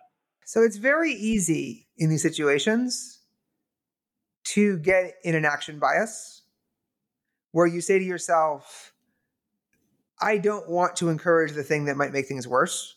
I want to be able to tell myself a story that I only did things that make things better, even if that means your expected impact is a lot smaller. It's also very easy to fool yourself into thinking that you're helping when you're actually enhancing capabilities. You have to balance these two big concerns and sources of bias against each other when making this type of decision. I would say I am relatively positive on OpenAI and Anthropic relative to where I was when I started this odyssey with AI number 1, or even sort of midway through at around 11, now that I've seen the developments, right? Like, I think that both of these organizations now have a reasonable claim to be taking alignment seriously, such that if you can help with their alignment efforts specifically in a way that you do not feel like obligated to go along with perversity if you find it, and that you are able to stand up for what is right and call out people who are being irresponsible, and you are willing to quit on a moment's notice if something becomes serious enough, and you are willing to tell the world, ideally, right? That's why you did it, and as much as possible, what happened, then I think it is plausibly very positive. I still would not feel comfortable working on capabilities for any company. And I still wouldn't want to give capabilities ideas to any company. But if I was confident it was specifically working on alignment, and like red teaming seems like one of the places where you are most obviously being a positive influence in that role. And the question is, like, do you want to be the one in that role, or do you want someone else in that role? And how does this compare to your opportunity cost of doing something else, right? Like, I think that I prefer the world where there's a clone of you that didn't otherwise exist who is working on that job and does nothing else all day, like goes home and watches television, like, otherwise doesn't impact the world at night. It doesn't mean that that is better than running the cognitive revolution or doing a number of other things that you are currently doing with your time. And so you have to balance that, right? And also any other opportunities that you might have. So I don't think it's clear by any means, but I've definitely reached the point where I wouldn't assume you were making a mistake, right? If you did that, but you'd have to go into the interview process with a very open mind. You have to say, I am deeply skeptical that any organization, including you, is going to be net helpful, is taking necessary precautions, is treating the problem as difficult and serious as it actually is doing things that actually solve the hard problems, not the easy problems, is not just enhancing capabilities regardless of their intentions, et cetera, et cetera. The interview process is what it should be always in every job, right? With a two-way process, right? They are interviewing you and you are interviewing them, right? You are watching what questions they ask and how they react to your reactions and your responses, and you are asking them questions. And you want to know, would this in fact be a good thing for the world if I got and took this job or not? Right? Because I don't believe in taking jobs in order to sabotage people. Right? Like, you don't show up in order to not red team them. And this is one job you wouldn't want to be sabotaged. Yeah. It's safe to say that is right out of the considerations. And yeah, I think I'm in a similar spot. 6 months ago plus, I was really, especially with respect to OpenAI, I was like, this seems like, what is going on? And do they have anybody like really approaching this in a serious way? As it turned out, like, they did have a lot more than had met the eye at that point, and gradually they've revealed it. And I've definitely updated my point of view on really all of the leaders in a pretty positive way over the last few months. I think, if anything, they've probably, some of them maybe were, expecting this much progress this fast. I have to imagine that even internally, a lot of them are kind of surprised by just how, far the scaling laws have extended and how quick on the calendar they've hit some of these milestones. And, I do think they've handled it pretty well over the last few months. Yeah, I would say I am positively updating on all three major labs and most everyone at the three major labs that is relevant. My negative updates have been in other places, right? Like, and mostly I've been pleasantly surprised by government. I've mostly been pleasantly surprised by public reaction. There's definitely people who disappointed me, but mostly things are going vastly better than I would have expected when I started down this road. And I'm much more hopeful that we can make better decisions. I'm not sure how much that translates into, P of survival going up that much, but I think this is definitely going better than I expected. That's great. It's good to have a little, a little positive note from someone that some might call a doomer. Let's turn to Google and DeepMind, our third, as you said, of the three leaders. I don't know if there's any like super headline news. I mean, the last week, it's one of these things where it's like a year ago, some of this stuff would have felt like an absolute bombshell announcement. And now it's like, I kind of expected that to happen about now. And there's two examples of that. One being the latest robotics paper that they came out with on Friday, which, extends and kind of unifies all the work that they've been doing, where now you have robots that can follow instructions, that have this kind of, language model in a loop sort of structure, kind of unified, simplified the architecture a little bit. Now the language model is just kind of outputting commands for the robot body. And they've like eliminated a few, maybe, I don't know how many, but they've eliminated sort of certain layers of control and kind of just simplified the overall structure. And then what's making probably the most headlines there is the conceptual understanding that the robots are now able to show, which is basically the exact same thing that the language models or the multimodal language models have already shown. So they've got demos where it's like, move this object to the Denver Nuggets. And then they've got, from the recent, they were obviously doing this during the NBA Finals. They have the Miami Heat logo and the Nuggets logo, and the thing knows based on understanding that language, also knowing what the logo looks like, and obviously, being able to command the robot arm, can actually do that task. So you've got these kind of, another one that they said was pick up the extinct animal. And they've got, an array of kind of plastic toys on the table, and it will pick up the dinosaur because it understands, that is the extinct animal. So these, from the perspective of certainly 2 years ago, even 1 year ago, feels like Jetsons type robots. Now it's kind of like, yeah, pretty much expected that these different modalities would be bridged right around this time. And sure enough, it's happening. Anything else to add on the robotics?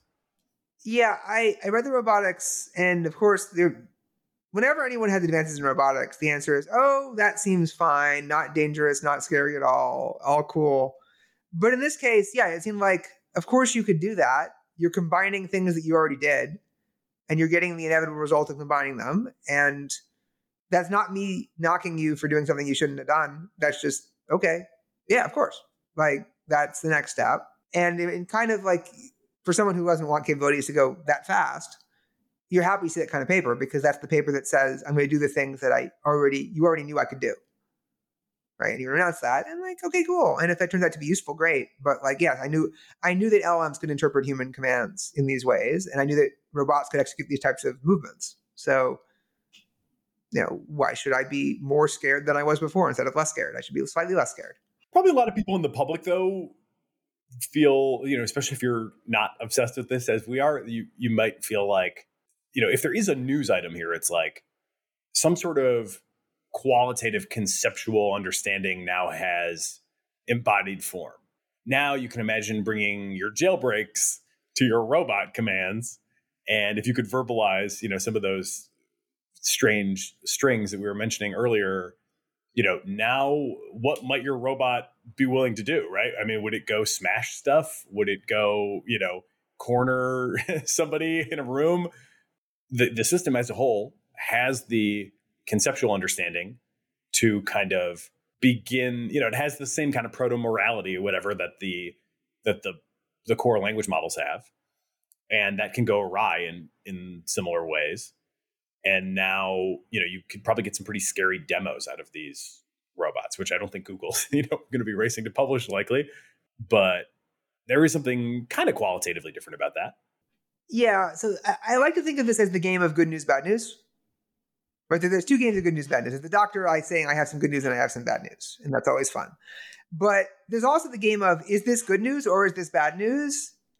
Because it depends on what you previously thought, right? Like you have the law of conservation of expected updating, right? So like if you get news, you should, on average, not update for or against anything or to think things are better or worse in any way because you already had your expectations baked in.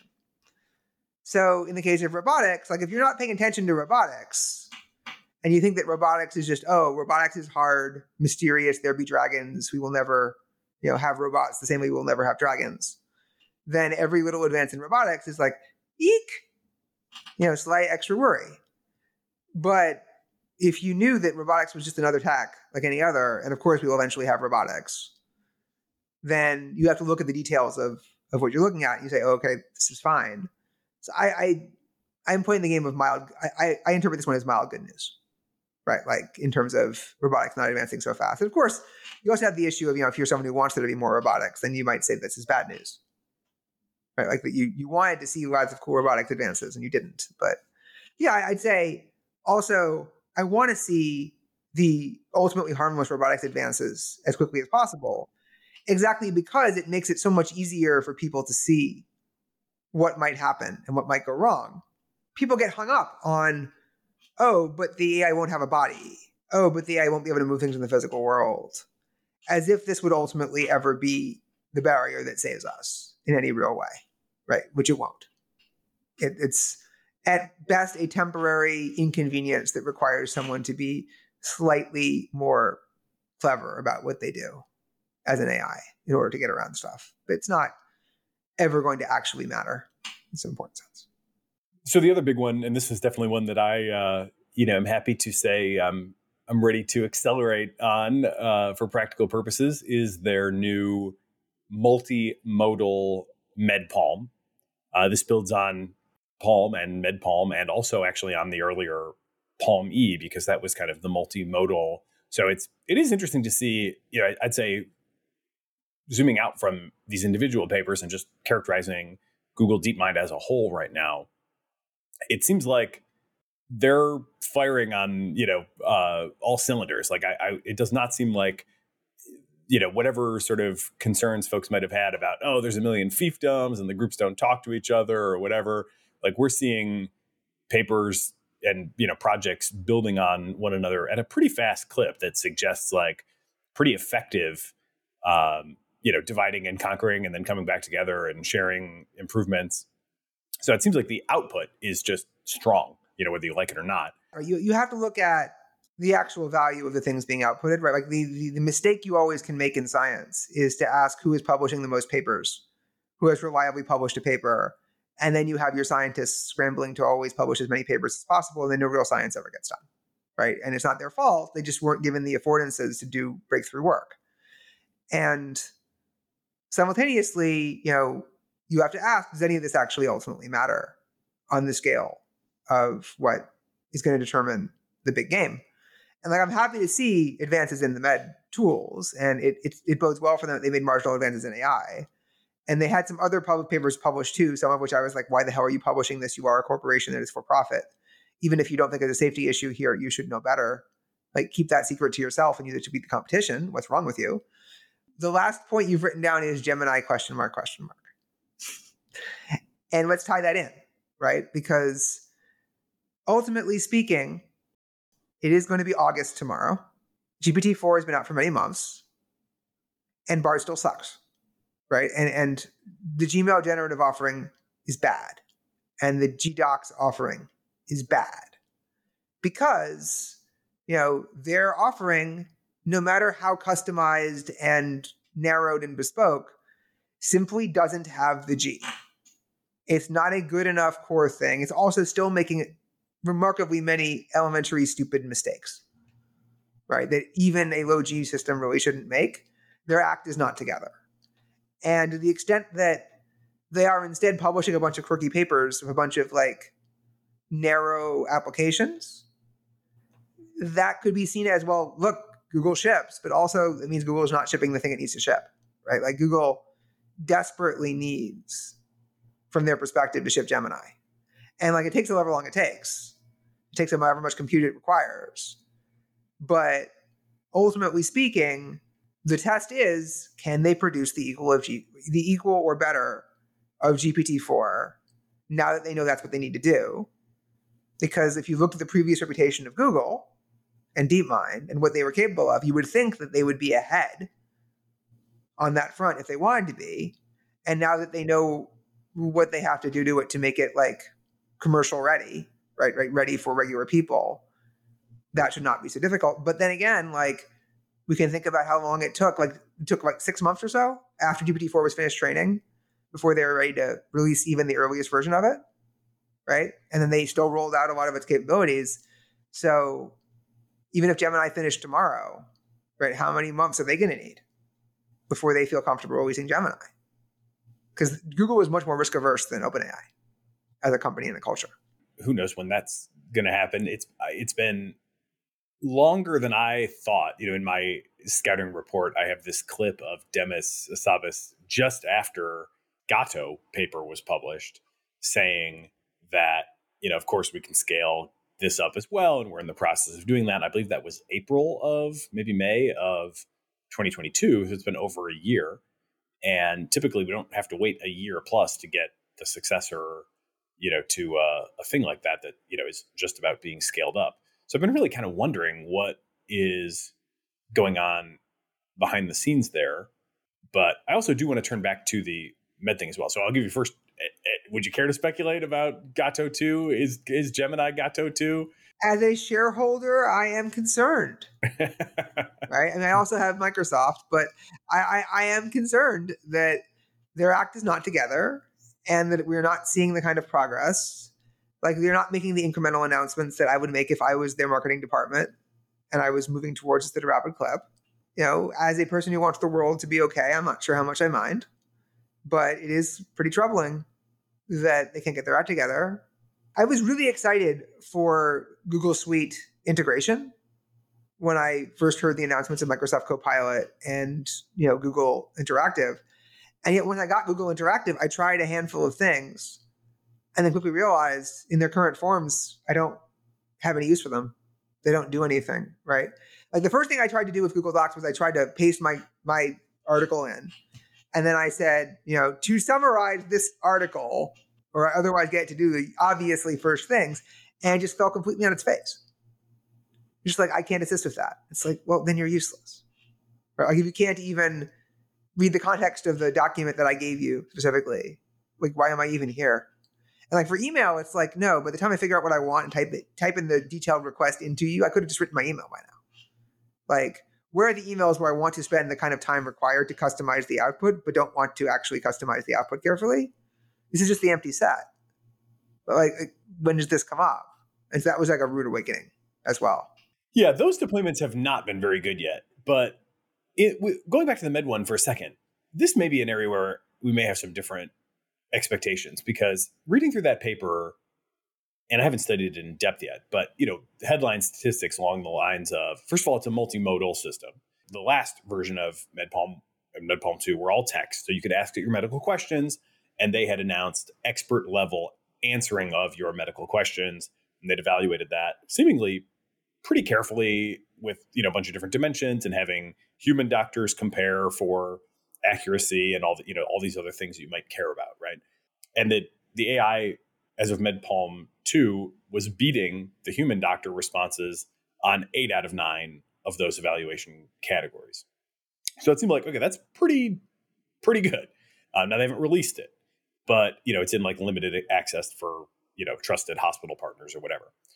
Now with the next version, it's multimodal as well. So you can do things like feed in a pathology image alongside the text. Pathology would be like, somebody has a tissue biopsy. We did an episode on this actually with a narrow system from Tanish Matthew Abraham, who did this with small data too, which was super cool. But somebody has a tissue biopsy. That tissue has been sliced, has been plated on a slide. Now it's been imaged, and now you can feed that along in with the case history. And for that matter, you can it can handle radiology scans and all these kind of other different sorts of inputs that are obviously key to the actual practice of medicine. And then they say things like, our radiology reports out of the model were preferred to a human radiologist report some 40+% of the time. So like almost half, basically seems like it's very much on par with the human radiologist, which of course is like the canonical thing that people have been saying for 10 years. People have been saying that, radiology would be the first thing to be, impacted. And then for the last like 3 months, it's become kind of a talking point that like, well, radiology still hasn't been impacted. So, and now all of a sudden it looks like we're hitting maybe radiology being impacted.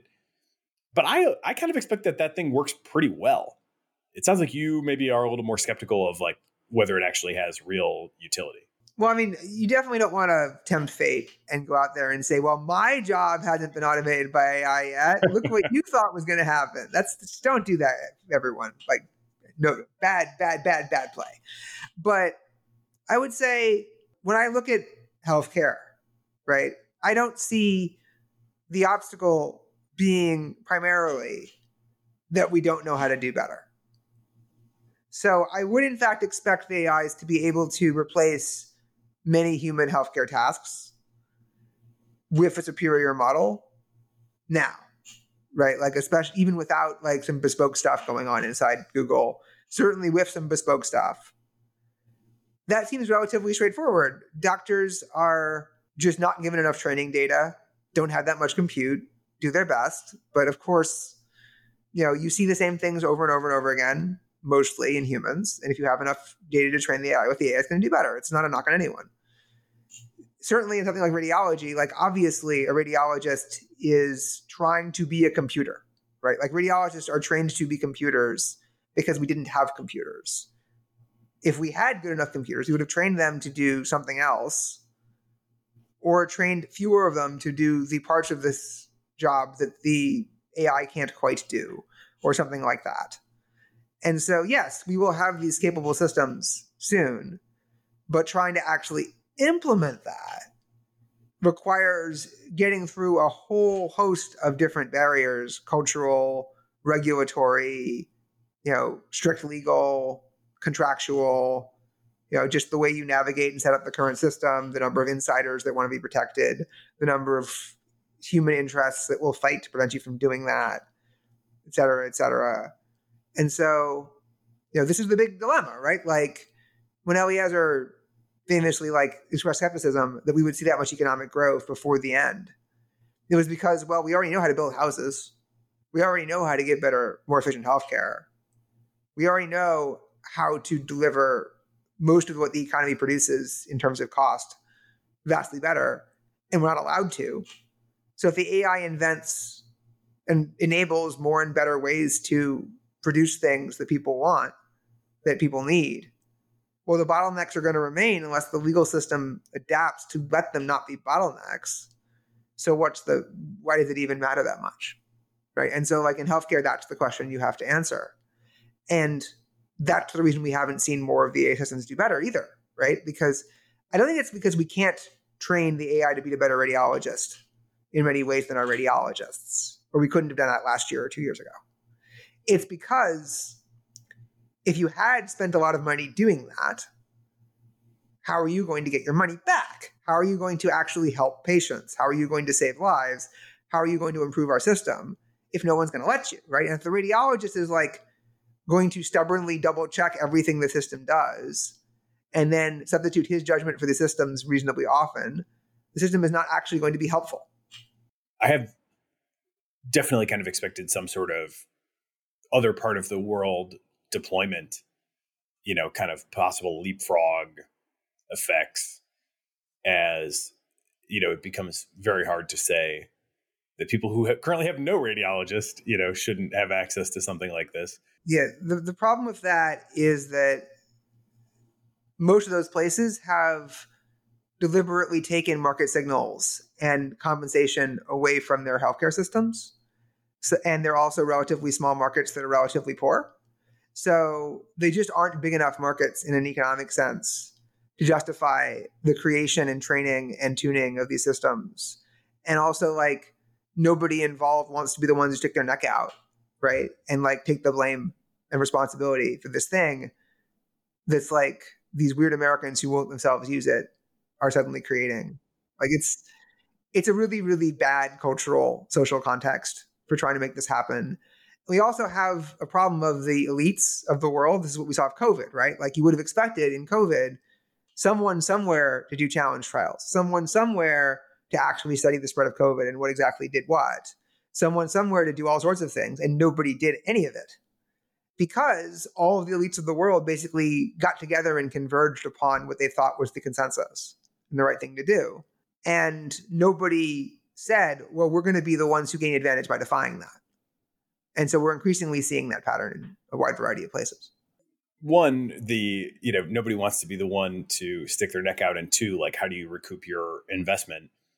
Pretty natural bridges to our next live player, which is Meta. And obviously they have been in the news recently for releasing Llama 2. And this brings up a lot of these questions to me. Like, first of all, and Imad Mostak from Stability said this actually on a recent episode. He was like, the leaders are non-economic actors. And he was specifically referring to OpenAI and Google not seemingly being motivated by money in the way that a typical company would be. OpenAI trying to commoditize its own product as quickly as they possibly can, on record being like, we're going to drive the price of intelligence as low as we possibly can, as fast as we possibly can. Google, is obviously just kind of trying to defend itself more than anything else. They don't need to make more money. They just need to not lose their spot. Anthropic, we take as a safety first play. And, certainly they don't seem to be trying to maximize revenue from what I can tell right now. But then Meta is taking this to a whole other level, arguably, where they seem to be kind of YOLOing the whole thing and being like, that's a little bit flippant because certainly with this Llama 2 release, they took some steps. They didn't just release the like totally naked pre-trained model, but they actually did, the kind of what you're supposed to do if you're going to be a responsible frontier model developer with a red teaming process and an RLHF and so on. And, we could also get into, did they overdo it or does it refuse too much and all that kind of stuff. But just for starters, like, what do you think is going on at Meta that they are willing to put tens of millions of dollars into training a model and then just release it for why exactly? I can't, like, it seems like if you're at any sort of normal corporation, this is like what your risk officer is supposed to put a stop to, right? Leroy Jenkins. No, how do you understand this? Idiot disaster monkeys? Let me try to actually answer the question. I think that their business strategy here is cannibalizing the complement. So the idea is that, the people who they're up against, people who are competing with them, fundamentally, this is their business. And so the idea is that they're in their model, if they can foster an open source environment that replaces the specialties of these other companies that they are competing with, then their hope is that this will, give Facebook a level playing field against them in this way so that Facebook specialties can reign supreme and they can become more dominant and they can erase their deficits. Alternatively, they're just not as good. And so they need the open source community's help to try and keep pace. Alternatively, they think that if they get these people working for them, it's free labor, it creates this whole other network. It's a strategy, right? Like Android is open source, right? It's not crazy to open source major stuff from a business perspective necessarily. It's crazy from a let's not all die perspective. I think that, realistically, senators gave them an what the hell about releasing Llama 1. They should give them a much bigger one about releasing Llama 2. If we are concerned about beating China to the extent that we are considering, we're implementing a variety of export controls and we are considering actively, subsidizing capabilities or at least not being willing to slow down our capabilities, then we damn well shouldn't be releasing Llama 2 as an open source product. That's completely insane, right? Like, just even if you don't think there's any immediate direct danger of doing that, it's completely nuts. So I think that should be stopped. And I think that this philosophy, if allowed to become ingrained, like creates the systematic groundwork for future open source work that then like is the maximally dangerous thing. I call it the worst thing you can do, right? Like creating frontier models and open sourcing them is the worst thing you can do, like in the world. It's really bad. So, what's going on is that, Jan LeCun and others at Meta either sincerely believe that there is actually no danger from artificial intelligence, despite this making absolutely no physical sense, or they don't care. And they're lying about it. I don't want to speculate as to exactly what's motivating these people, but they're smarter than the arguments they're making. They know better. Zuckerberg himself is smarter than this to some extent, right? He said on, I believe it was Lex Fridman's podcast, that there will be future models that we'll have to be very careful with. We want to open source, and we're going to have to think about these problems. But for now, it doesn't seem necessary. And if I were him, I would be very concerned about the culture I'm creating, the precedents I'm laying down, and the open source community that I'm creating. That's going to be a huge problem for you later, and create tremendous pressures on you, and create a potential competition for you, and that you don't want. But I sort of understand from a business perspective why you might want to do that. Also, they want to attract open source developers to work at Facebook Meta, because there's this whole group of people who are quite good at coding, who have philosophically fanatical devotion to this idea that software wants to be free and that everything should be open source, and who just prioritize that over something like, worrying about alignment and what would happen if we failed, or worrying about the proliferation of, artificial intelligence in various senses, and just have this ironclad belief that like concentration of power is bad, and that if you just give the people the things, that it'll all somehow work out. And I don't think that in this situation. I think that situation is very wrong, but they clearly believe otherwise. And, look, Facebook has been in my mind like the designated villain of the piece for a very long time. Like long before artificial intelligence even entered the commercial picture. So it just somehow feels fitting, for us all to finally get destroyed by Facebook. It just seems right. Well, I very strongly try to resist psychologizing in the AI discourse too much, or really at all. I try to avoid it basically entirely, because it just seems like, nothing good ever comes of it, really. But I have also struggled to come up with what feels to me like a coherent argument here that isn't on some level just ideological, because I kind of ran through all the things that you were mentioning as well, starting with like, well, maybe you can, undermine your competitor's core business. But then I'm like, yeah, but you're not really going to do that. Like, does anybody expect OpenAI's tokens served to go down as a result of this? I don't. I think they're going to continue, like, they're GPU limited, and I think they're going to continue to be GPU limited, maybe slightly less, but like, I don't think their top line suffers. I don't think their token served suffers. Their leadership position doesn't really seem to suffer. I can't really get to a point where I'm like seeing the return. And on the open source thing too, I'm kind of like, that was part of that memo from the Google memo of like, oh, they've got this big open source community or whatever. But I don't really buy that memo either, or that analysis, because I'm like, everybody benefits to whatever the impact is of all the sort of open source hacking that's happening. It seems to accrue to everybody pretty equally. Like, yes, maybe it was done on this Llama 2 base, and like maybe that's something that Facebook could kind of readily fold back in, whereas Google with their 700 plus million users or whatever, can't take direct advantage of it.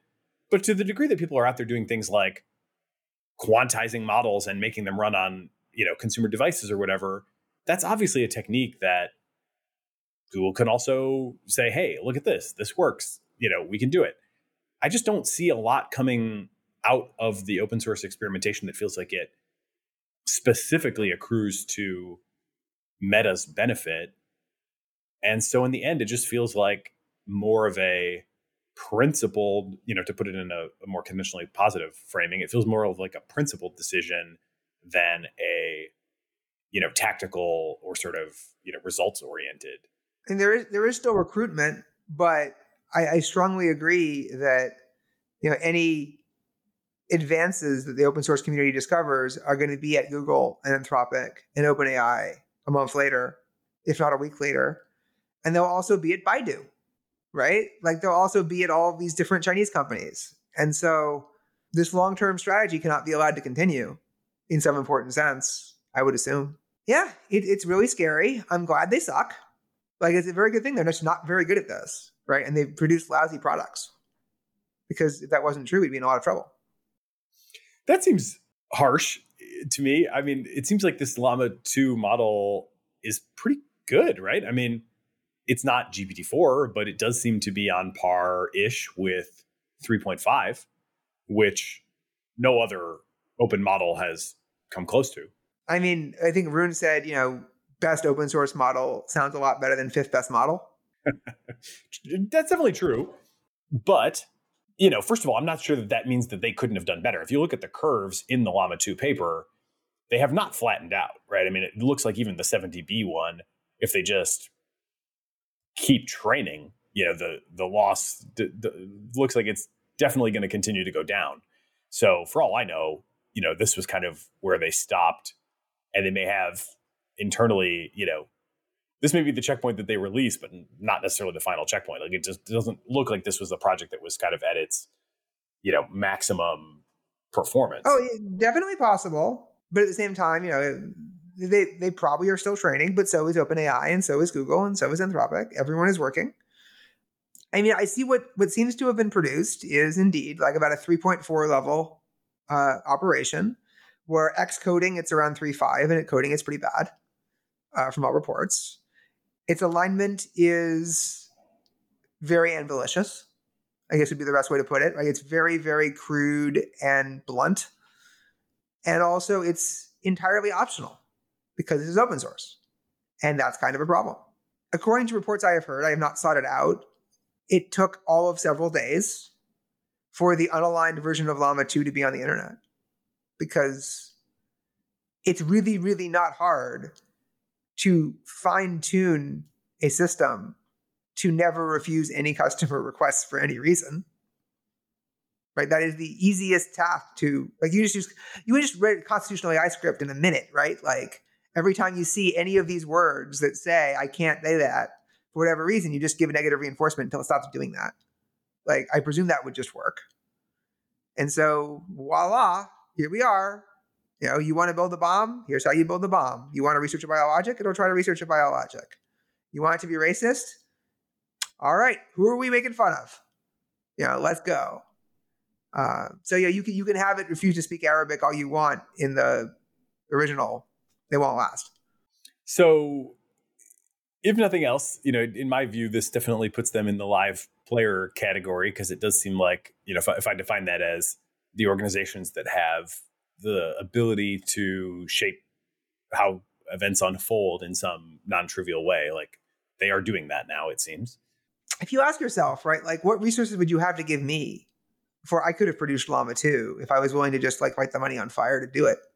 I mean, I don't have the technical chops myself, but it doesn't feel like it would have been that hard. I don't know.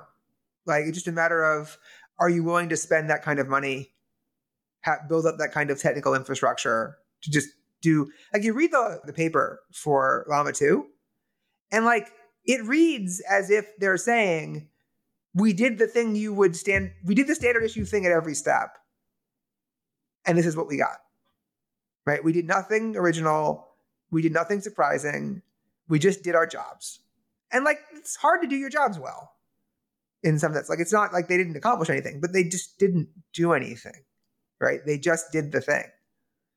And, it's a marginal improvement over previous efforts that probably is just because it was better resourced, as far as I can tell. Simple as that. And like, they are willing to light a lot more money on fire than Vicuna, right? Or Hugging Face. Because, they have a lot more money to light on fire and Zuckerberg doesn't care. So fire, money, go. He's certainly proven that he will spend some money on a project, no doubt about that.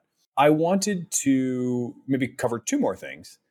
One is, what else would you put on the live players list beyond what I have on my live players list? We've discussed 4 today, but I've got like another half dozen or so on there. And you can run them down and offer any comment if you want. And then I'm especially interested to hear if you think there are other names that should be on that list that I don't have. Yeah. So I guess it's a matter of like how wide a scope you want to think about and like who might do whatever it is. Obviously like, character AI and inflection AI have very large budgets, potentially very large user bases. I have seen no intention from them that they want to be live. Like they're sort of content to be dead, but to try and make a lot of money while being dead. And that seems fine with me. We haven't talked about X.AI yet. So like XAI is like the latest attempt by Elon to like string together a bunch of words as if they have meaning and then pretend that constitutes some hope for humanity or alignment. When anybody who actually like tries to parse those words into a meaningful English sentence goes, wait, that doesn't make any sense. I don't know how to be more blunt than that. That's just how it is, right? Like, but the good news is that like at OpenAI, everybody quickly realized that Elon's suggestions were stupid and just ignored them. And that's what I expect to happen with any, like if the engineers don't do that, then the engineers won't produce anything useful. So to the extent that XAI is a real thing, the engineers will mostly ignore him. And then the question is, are they going to get the kind of funding and resourcing that is required for them to be a serious rival? Because, it wasn't clear exactly what they had in mind, but I think it's certainly possible. From what I've seen, I don't think we have to worry particularly about Salesforce or Replit in a meaningful way. Like, it's not that they don't exist. It's that, like, I don't think we have any reason to worry about that.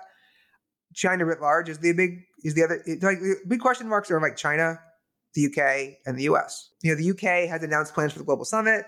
They seem to be willing to make a significant play on the safety front, on the also capabilities front. In terms of just trying to make the UK important again, they have, various people located in the UK. It makes sense for them to try. I don't know why they don't build any houses, but, at least they're trying something. We do obviously have to look at, like they were holding congressional hearings. The US Congress is starting to get up to speed. They're starting to explore what to do. What they do matters immensely. What the EU does potentially matters immensely from a regulatory standpoint because it's a huge market, right? Like, are they going to shut these people out? Are they going to require them to jump through ridiculously bizarre hoops? Are they going to only be available to the biggest players? Like, these things are things to think about carefully.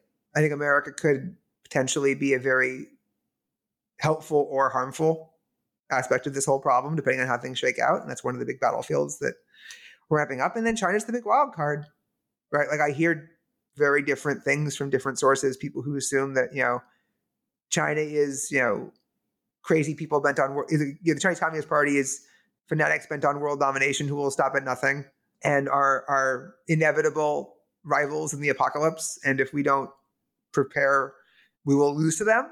And then, they issue guidance that basically bans all deployment of large language models. And they never come up with anything. And like, it's very hard to tell what's really going on or how much they would cooperate in the name of safety. And we've also just never picked up the phone. We've never asked them the question. We've never explored to see if they'd be interested. But, the same way that in Oppenheimer, right, like we keep saying we have to beat our enemies because they will get, everything will be scary. The Chinese can talk about racing us all they like.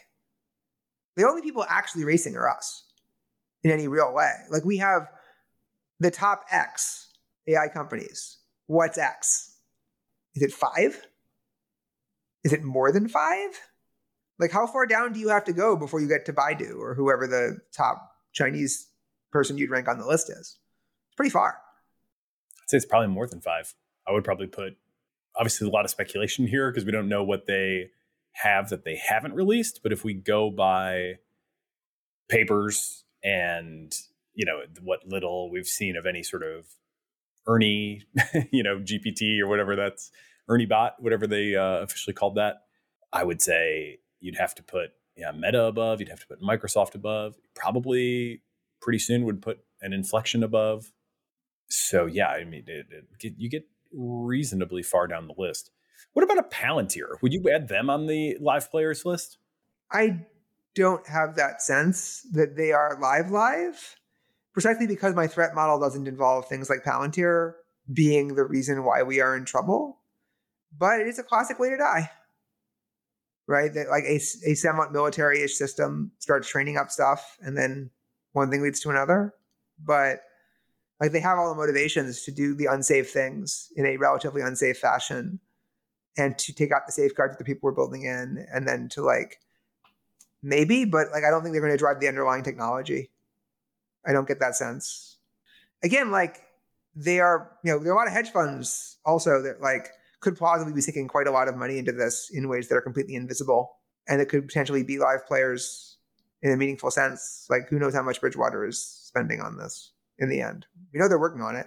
But yeah, like we talk about like worrying about China, but like I'm more afraid of Meta. Right? Like one individual American company scares me more than all of China right now. Yeah, I think that's a good corrective, honestly, because I find nothing more frustrating, honestly, than when AI conversations sort of end in blanket, basically detail-free claims about what China's going to do, by people that don't know a lot about China. So I don't know if you're necessarily right to be more fearful of Meta than of China, but it's the fact that is at least a reasonable position is definitely something I think should cause a lot of people to kind of step back and think, wait a second, maybe I've been a little bit too quick to worry, about China. And I would take countermeasures against both of them if I had my way, to be clear. But also we're just not acting like China is a serious global rival that we actually care about beating, right? In many other ways that we could be. So, okay, revealed preferences, you don't want, do Chinese graduates of STEM programs get to stay in the United States? No? Okay, you don't really care that much about who gets the better technology, do you? That's unfortunate. That's my basic attitude there. So just briefly on a couple of the companies that you sort of didn't feel like were live players, again, may have a slightly different meaning of that in mind, but thinking about folks like Character and Inflection, I put those together because they seem to be playing a sort of different game, with their products, where it's like not about the sort of mundane utility as much as you call it, but more of a companion, a relationship, a coach, almost a therapist sort of vibe from like Pi in particular. I feel like that is, even if first of all, the Character has very good language models, and Pi is quite good at what it does as well. And it can code for you, but it does have a certain, also they notably said that they're, in their testing, totally resistant to the adversarial attack. So there's another kind of interesting wrinkle there. But I put those guys in the live player list largely because they're looking at some very different use case that feels like the kind of thing that might open up and be transformative in a way that like a coding assistant, while it could also be transformative, is just, very different thing, right? The idea that you would have these AI friends, these AI relationships, that they could become like important to your life, going down that path with, very good, even if not totally frontier language model chops, feels like you could meaningfully impact the course of events. Can you? I guess so. You've got character AI, and their idea is, you're building these characters, and you can treat them as companions. You can treat them as like people to have a conversation with, and that's interesting. And a lot of people are spending time on it, and maybe it will even provide a lot of value for people. But I don't see how it's transformational. I'm curious to hear more about your intuition pump as to why you think it could be transformational. And I certainly don't see how it reaches criticality. Right? I don't see how it becomes an RSI. I don't see how it becomes an AGI. And as far as I can tell, they're not pushing the frontiers of actual capabilities. They are building on top of GPT-4, right? Or even in some cases, GPT-3.5.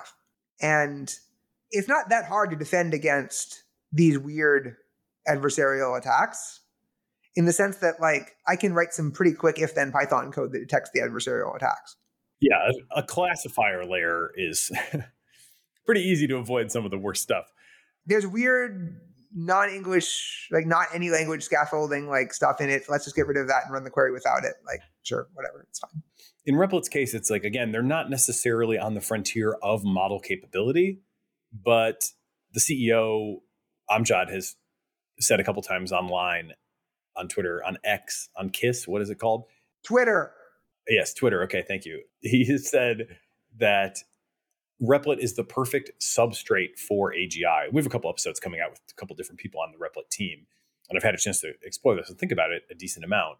And where I come down is kind of, even if you're not on the frontier of model capabilities, if you are on some other really meaningful frontier, to me, it feels like there's, transformative potential just because we really don't know what's going to happen. So with character and with inflection, it's like kind of like a Harari style thought that, I don't know, it could be transformative in the way that like opium could be transformative to a society. If everybody starts like doing this stuff, it could be greatly empowering and enabling. It could be greatly disabling if it just kind of becomes a huge attention suck, or it like, outcompetes real relationships. Those are not take over the world scenarios, but they do feel, as much as we've like, would you say that the cell phone has been transformative? I would. I mean, not transformative on the level that like AGI could perhaps be, but certainly we all go around looking at our phones all the time. And if we all go around looking at our phones with an AI friend on it, who's like our best friend all the time, then that would feel like, transformative, even if it's like going super well. And then with Replit, it's like, there's no better place right now to directly execute code generated by an AI, for better or worse. So the kind of frontier that I see opening up there is one where, and their stated goal is to bring the next billion developers online, which I think is super exciting in some ways. But then also, I've worked with some of those next billion developers, and I'm like, these are people who don't know how to code today, don't even really know how to read code, and are going to be dramatically more dependent on and vulnerable to the various vagaries of AI systems than the first 100 million developers, or whatever we have today. I don't know. Both of those feel like kind of different vectors of transformative potential, but the first and only so far interaction I've had with the CEO of Replit was when he commented on Twitter there was a non-zero chance that some version of AutoGPT would take over Replit and through replication within its servers. To which my response was, did you say non-zero chance? And I put up a manifold market on it because it was funny, which probably get back into single digits or whatever. Obviously, it's not that likely, but his cavalier attitude of, oh, nothing to see here, just a self-replicating AI on my servers, getting lots and lots of copies of itself and executing arbitrary code. Why should we worry about this? I mean, definition of idiot disaster monkey, right? Like just complete indifference to what he was doing or what dangers it might pose. But at the same time, not doing anything, right? Like all he's doing is providing, as you said, a substrate where people can just run stuff. And so to me, like, it doesn't give them any say over what happens. It doesn't like make them a meaningful actor, right? Like in the sense of me trying to hear about the future, I just can't see that as a thing. Similarly with character and inflection, like I can definitely see a world in which like people talking to their AIs matters and is like multi-transformational, right? Like changes how we live our lives, but like doesn't go critical, right? In some sense. But if that's true, then like I don't see these companies as like changing that path very much versus what would have happened anyway. Right? Like I think that plenty of people will be able to create AI companions of various types, inevitably will create AI companions of various types. If they do an especially good job, maybe they'll have some sort of a moat. Maybe they'll establish customer loyalty or some shit, but it doesn't excite me. I also just don't see it. Like I see all these huge, like, people are spending as much time on character as they are on GPT-4 or something. And yet, like, why? Like what is the draw? Did you read that? There was a less wrong post early this year, I think, from a guy who basically the point of view was, I'm a technology person. I'm now speaking in the first person of the author of this post. I'm a technology person. I know how language models work. I should have known better. But here's what happened to me as I started to, I think he was like in a kind of vulnerable state because he'd maybe just broken up with somebody or something like that. And all of a sudden is having these very intimate conversations with a AI character that he had prompted to create the ultimate girlfriend experience, I believe was the the phrase and started talking himself into various weird perspectives like, well, what's real anyway? And like, yes, of course I'm real, but like, is there anything truly less real about these sort of, all I really have are my kind of ephemeral qualia. And so, this thing is just sort of an ephemeral whatever, but, we're all just kind of constantly waking up in the current moment. And so maybe we're not that different after all, or whatever. And eventually it got pretty weird, it sounds like. And the post I think, is extremely compelling. And then, eventually kind of person snapped out of it. That sort of story is kind of why I feel like there's just unknown unknowns there.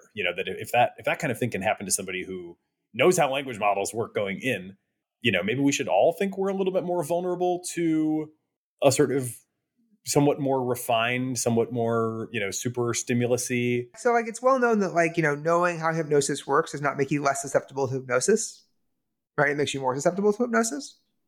Like, as a concrete example, if you are a con man, you are easier to con, right? Not harder, because you like pick up on and like get involved in all these dynamics, and like you think you're smarter than everybody else, and you of course are greedy, and so you will pick up on the opportunity and like perceive everything that's happening, and like you think you've got it made, but like if you don't know that you're the mark, well, that's the easiest way to get a mark, is to make them think you're the mark. So it all gets very complicated. I'm not convinced that like a person who knows how LLMs work is necessarily that much better protected in that sense. Someone whose like head is kind of not on the ground in some ways is more vulnerable, potentially. I would say, yeah, that's going to happen, right? People are going to fool themselves into these things periodically. And I'm kind of surprised it's happening now.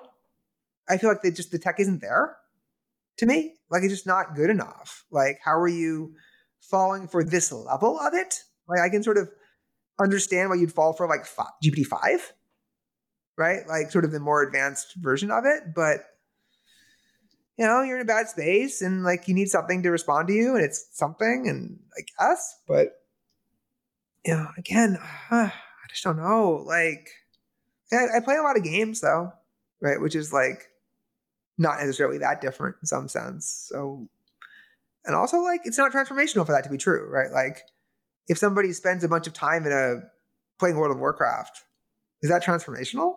Right? Like, it's an experience. It's a major force in their life. Doesn't really matter. Yeah, I think some of these things they may only matter if certain other things don't happen. So, yeah, like I would say, yeah, World of Warcraft, gaming writ large, at some point, if the birth rate goes low enough, it's transformative. And the details, of like exactly what games people were playing or how exactly they were amusing themselves, to death don't necessarily matter. But the fact that they did, and then, you have like a population collapse, a scenario like that, I think is, at least in my sense, kind of qualifies as transformative. But it sounds like from your perspective, the live players list is very short. And it is, if I understand correctly, it would be obviously OpenAI, Anthropic, Google, DeepMind, probably Meta, not sure about Microsoft, and then China, and that's maybe it. Something like that. Regulators. Yeah, regulators writ large in some sense, like individual people that can influence things. Like, is Eliezer a live player? Like, I don't know. From their perspective. Like, he's not going to build it. Yeah, that's why I had Salesforce and Mark Benioff on there, because they published him and others in Time Magazine and seemed like they're both like playing in the research game. Yeah, like I hope that like Senator Blumenthal might be a live player, in some sense, right? And you've got all these other possibilities. I hope I'm a live player, like in some sense. We're all trying to make a difference in some ways, but in terms of direct level, you're indirect, and I'm also indirect in that we're only influencing other minds, right? Who then will make decisions. In terms of like who's making the ultimate decisions, who's doing the things that ultimately matter, I think it's right now a very short list. But, Anthropic is like barely over a year old. Yeah, and only about 150 people, maybe up to closing in on 200. So yeah, and like people who just like are a vaguely credible team and say the words foundation model get hundreds of millions of dollars just by asking nicely. Inflection has more than $1 billion. So, I don't think we can rule out these people become live players in that way. I just don't think that's by default what they do. Right? I think by default, they're trying to build consumer products that are aiming to be products. And that that the study that says that when people look at GPT 3.5 and GPT 4's outputs, they prefer the 3.5 output a remarkably large percentage of the time, even though it is obviously a vastly inferior system. Yeah. 70-30 was the original report in the GPT-4 technical report.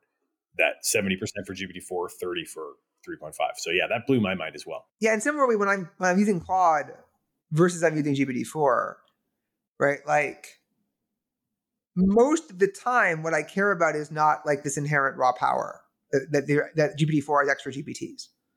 Right? Most of the time, when I'm looking at it is, which of these things is in the style, it's easier to use, it's going to require me to do less prompt engineering to get what I want, it's going to actually give me the query that I want, not refuse. Which window do I have open? Which one can I click on faster? Right? I just want an answer. It's fine. Or whatever. And, habits form in that kind of way. And they build on each other. But if I'm building, inflection, if people are spending 2 hours a day on character AI now, right, when they're built on 3.5, is my understanding mostly, because 4 is too expensive. Right? You can't be doing 2 hours of conversations with bespoke GPT-4, which is why I'm so surprised that these things are working, right? Maybe a 4 has enough juice in it that if you unshackled it from its constraints, it could do something interesting. But 3.5, really, this is keeping you 2 hours a day? Come on. So if that's already doing that, right, that kind of just illustrates that the market they're targeting, right, isn't looking for intelligence. It's looking for a certain type of experience. And therefore, they're not going to be focusing on the billions of dollars of spend it would take to tune up GPT 4.5 or 5. Right? You wouldn't want to, because they're going to cost more to run. Right? They're going to be bigger models. They're going to be more complex models. Instead, what you want to do is you want to create really bespoke, specific models that provide specific types of experiences to people. Right? Fine tune them to an inch of their lives to give people the best specific experience, right? Not train something big in general. So they're just going to be getting the big in general from OpenAI and Anthropic and DeepMind, probably. And maybe they'll just use Llama 3, versions of Llama, because what the hell? It's open source. They can just use it. To the extent that Meta will not Meta doesn't quite release it, right? They've said that if you have more than 700 million daily users, you have to apply for a license or some shit. So we'll come back to the live players list, and potentially I'll make a few changes to my slides based on your feedback, and we can monitor in the future for additional live players that would crack your threshold to be on that list. Turning to our last topic for today, AI safety. In terms of actual news and the AI safety track this last few weeks, biggest stuff in my mind is, although I guess you could also look at the live players list as who was invited to the White House. So that would give you a good sense of who the White House thinks the live players are. The commitments that they made there, and then the Frontier Model Forum that they established after the fact, which basically is supposed to be this sort of industry group that creates the forum for communication between the leading model providers and hopefully best practice sharing, and maybe certain classifiers. There's a lot of public goods remain to be provided, and hopefully these leading companies can use this forum as a way to share these public goods, create and share these public goods amongst themselves, and then hopefully share the best of them more broadly as well. How did you react to that news? Right. So I guess my reaction is, that seems great, but let's not get ahead of ourselves. So we have is a lot of cheap talk. I think people sell cheap talk short, right? Many cases, right? Because it's so much better to have a bunch of cheap talk of the right type than to have no talk, right? They're going to they will in fact pay a price for their cheap talk, in terms of people thinking they're up to things in this way that they don't like. Not everybody wants them to do the things that we want them to do. And it makes it easier for them to go down these roads. It sets the foundation to go down these roads, right? we set up coordination mechanisms. It lets them justify to their shareholders, to their executives, to their board, why they're going down these roads. It makes that easier. It makes it harder to shut down. And it overcomes antitrust exemption problems, right? Because if they've committed together at the White House, specifically something that I actively wanted to happen and explicitly suggested in various conversations and posts that should happen, you make an announcement on the White House lawn that you're committed to safety with the White House's approval, and now you can coordinate and nobody has to worry about antitrust, right? You no longer have to worry that they will accuse you of how dare you not have full competition to kill everybody as fast as possible and coordinate to save us instead. So now you get to coordinate, and if there's something that's stupid, you can just not do that.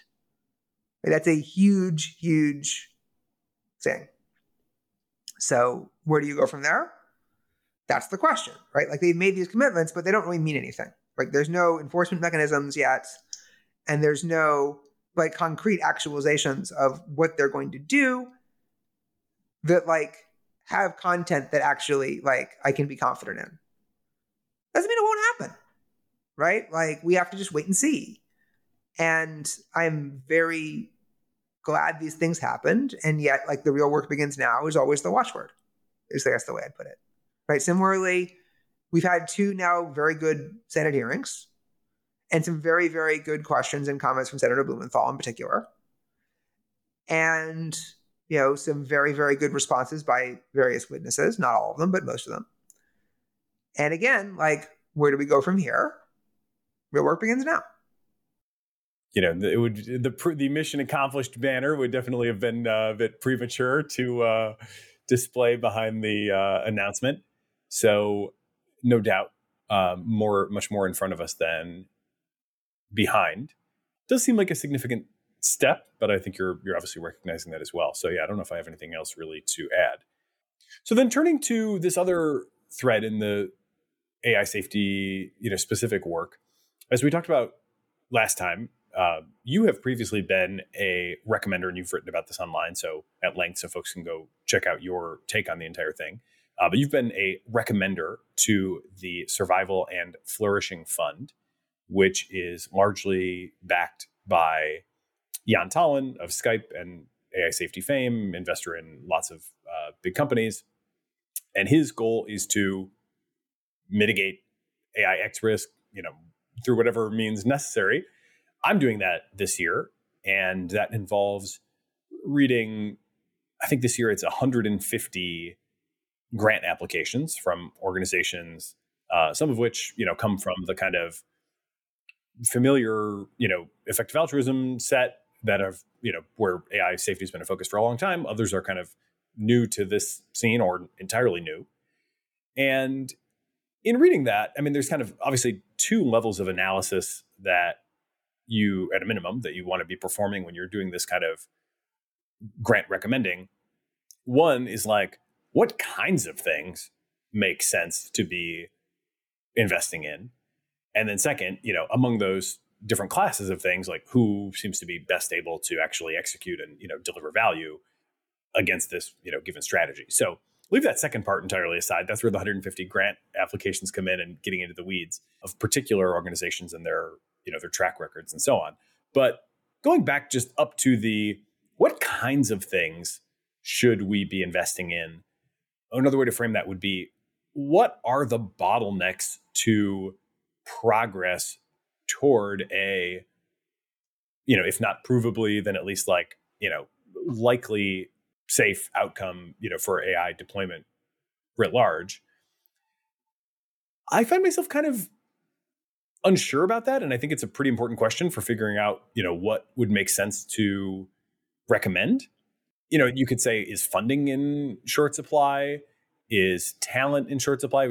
For a minute there, especially in the FTX, SBF cycle, there was this notion that, enough money has flown in that now what we really need is talent. And so there's a lot of, kind of boot camp programs being put together and, upskilling grants being approved and, a lot of kind of targeting of like undergrad stage math majors or whatever to try to get them to come, think about doing some AI safety work. And now, obviously, the money is in comparatively short supply. Certainly, the attention and the legitimacy of the public perception of legitimacy of the topic of AI safety has gone way up relative to not that long ago. And so I'm kind of wondering what you think are the new bottlenecks. I have one candidate, but before I give you my candidate, I'd love to hear what you think are the bottlenecks to progress right now. So I definitely say that it's a mistake to only have one theory of change, or to think that there is strictly one limiting factor and other factors don't matter. I think you definitely have to ask about comparative advantage. I think you have to understand that pushing on any of these things is still helpful. In terms of what is the constraint, so funding, there is clearly a funding constraint if you have to start funding large compute spends from within EA, right?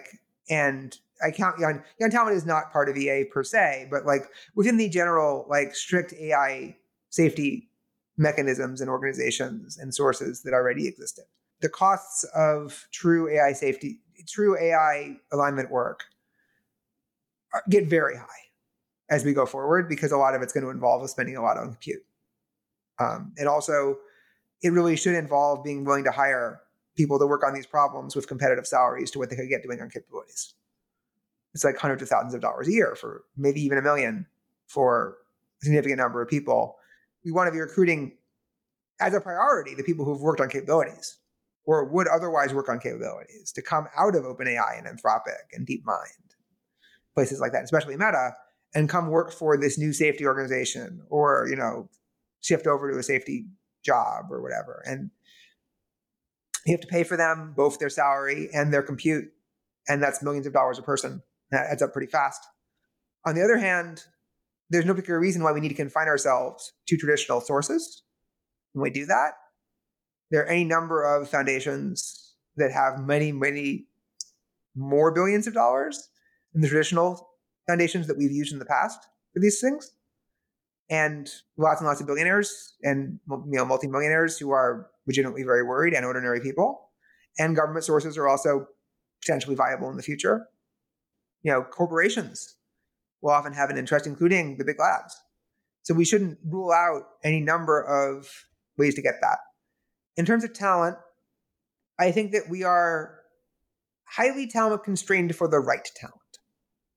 I think we are not necessarily that talent constrained for generic undergraduate who wants to move to Berkeley for 6 months and think about AI safety. We are not particularly constrained for comp sci graduate out of Stanford who just wants to work on something cool. But if we want people who have specific characteristics, those are not as easy to find. The characteristics we need, first of all, we need leadership capability, ability to run teams, ability to lead efforts, be self-directed, self-driving, be able to engage in fundraising. Because and sometimes when you say you're funding constrained, that can mean fundraising constrained, right? It can mean the ability to signal to funders that you are worthy of funding constrained. That is a different form of funding constraint. These things are interestingly intertwined, and it's complicated. So we also are very short on people who actually understand the problem and are prepared to pay the price to focus on hard problems and real solutions. So any number of people who, if you were to give them a competitive salary, would happily work on alignment flavored problems that let them publish every 6 months, or that just generally are easy in some important sense, but they don't actually speak to what it will take to get us all not killed very much. And it's probably better to do more of that than less of that if it's just literally yes or no, but it's orders of magnitude less important than the few people who will do the actual things that matter. And so, if you understand the Yudkowskian difficulties lessons, right, in some sense, and the nature of what problems you have to solve, or you have leadership capabilities, right, and other things like that, or you just have extensive real experience with machine learning systems, so you can build, as the relative speaking 10x, 100x engineer who's just that much better, who can enable people to do real work in these ways. And if you're the type of person who can make a project fundable, right? Especially by non-traditional sources, then you are extremely valuable in those ways. And it would be a major mistake to join an existing organization and try to make a difference as an individual, as opposed to trying to spearhead a new organization or at least a new, branch of a existing major organization, depending on your skill set. If you are just a generic, like, I want my life to be straightforward, where I am paid a salary to work on intellectual puzzles that are like not particularly impossibly difficult and do not require me to like take the weight of the world truly on my shoulders, blah, blah, blah, then like, I'm not here to shame you. That just means that you're not particularly invaluable, and that like it starts to be reasonable to do things like, maybe I should like be a voice inside Anthropic. You just have to like be very sure that you will keep your eye on the ball and not be distracted into capabilities. I think mine is pretty consistent with that. In a phrase, I had said research agendas seem to me to be the bottleneck. Maybe your framing is more like the PI, the person that can drive the research agenda. Obviously, those, closely related. That's basically what you're saying, right? It's like it's credible plans that are in short supply. But it's not just credible plans, because like I can't just hand you a plan, right? Like, even if you are a really good machine learning person, I can't just hand you a piece of paper with a plan written on it and expect you to execute that plan. You have to appreciate the nature of the problem such that you can like implement that plan and modify that plan and pivot that plan and so on.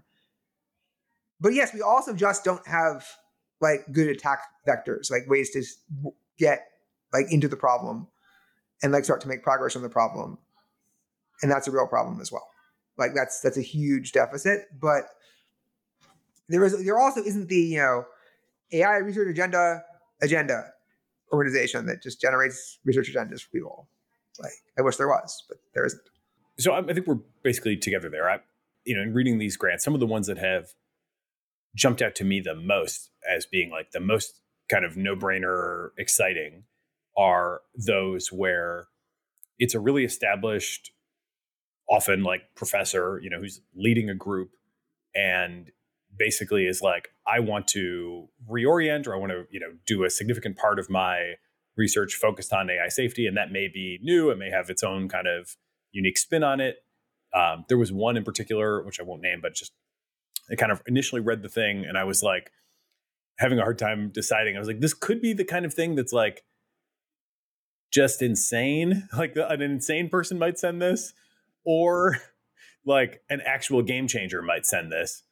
And it wasn't until I looked at the author and was like, oh, this person has like an H index or whatever of like, 45 or something. I was like, oh, I'm into this then. So anyway, some of these ideas that even if the ideas can be like extremely hard to assess, if they're like novel and coming from a credible source, that has stood out to me. There aren't that many of them, but that has stood out to me as like a pretty exciting opportunity. Then there's like a lot of policy stuff, and I find it hard to figure out what I should be thinking about that right now. It's like obvious that, per our earlier discussion on live players, that like regulators broadly are, going to have some significant influence on how things go, even if they just do nothing. Obviously doing nothing is a choice. But then if I think like, okay, if I'm going to try to invest money today to influence those people, it starts to feel real hard. A general sense of like how decisions get made in governments and regulatory bodies is kind of like, we wait for a crisis to come along and then we look around and say who has a plan, and then we use, a plan that somebody had previously prepared. And now it seems like we're kind of entering the moment where not exactly that the crisis has come, but certainly like, the Eye of Sauron has kind of turned toward this topic. And so people are now beginning to like look around for plans. And some plans have been prepared by some, organizations that were established years ago. And those, some of those are even credible enough that they probably are having an influence now. But now I see a lot of people who are like, I want to start a new policy organization and I'm going to go to Washington and like, do something. And there I'm like, I don't know. It seems like everybody's, kind of like is it too late to join in on this what might be the world's largest ever game of tug of war? Are there things in policy that you think are still have a high likelihood of making a difference? Like I'm a little bit at a loss about that, to be honest. Yeah, on the research organizations, I think, it's pretty easy to go, does this person, what are they proposing to do? Does this seem vaguely credible as a person to do that thing? And then does this thing address the hard problems? Does this thing like reflect an appreciation of the nature of the difficulty of the issues?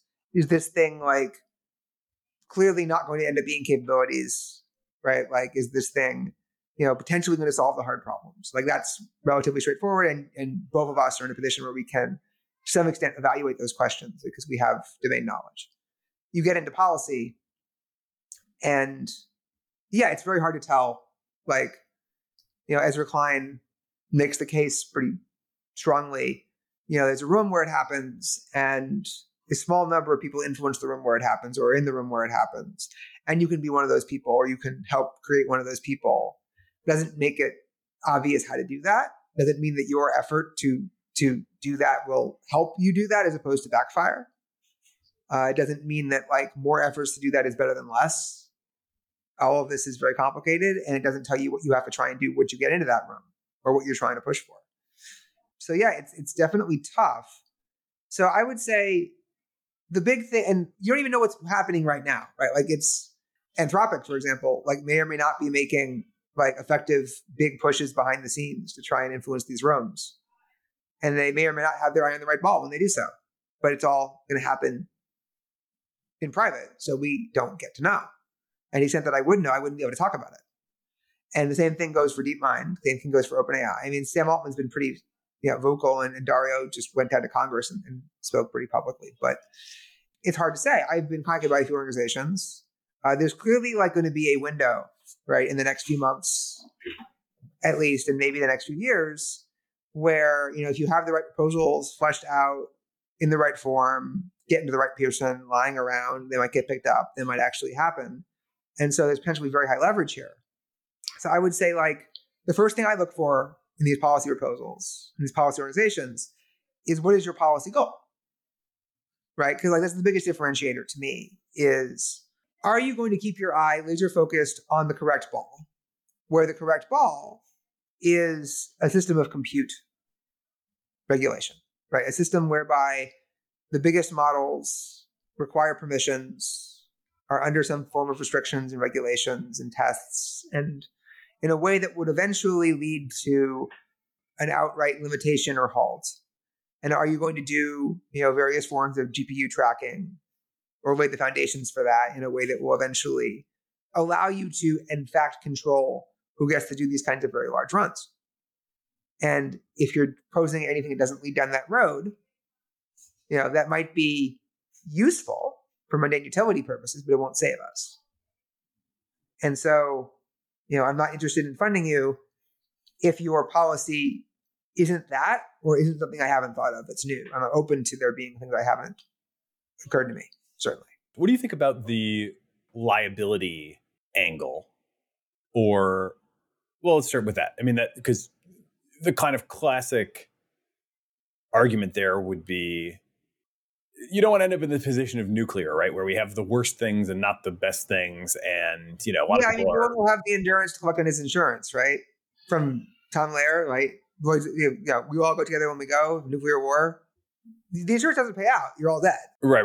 Okay. So certainly, yes, in the catastrophic scenario, insurance doesn't pay out. But do you think so you don't believe in the notion that a liability regime could be an effective incentive for? I think a liability regime with like mandatory insurance makes a lot of sense for harms up to a certain level. Like saying that, if you want to use models that are sufficiently powerful, you have to find someone willing to sell you insurance against something going wrong.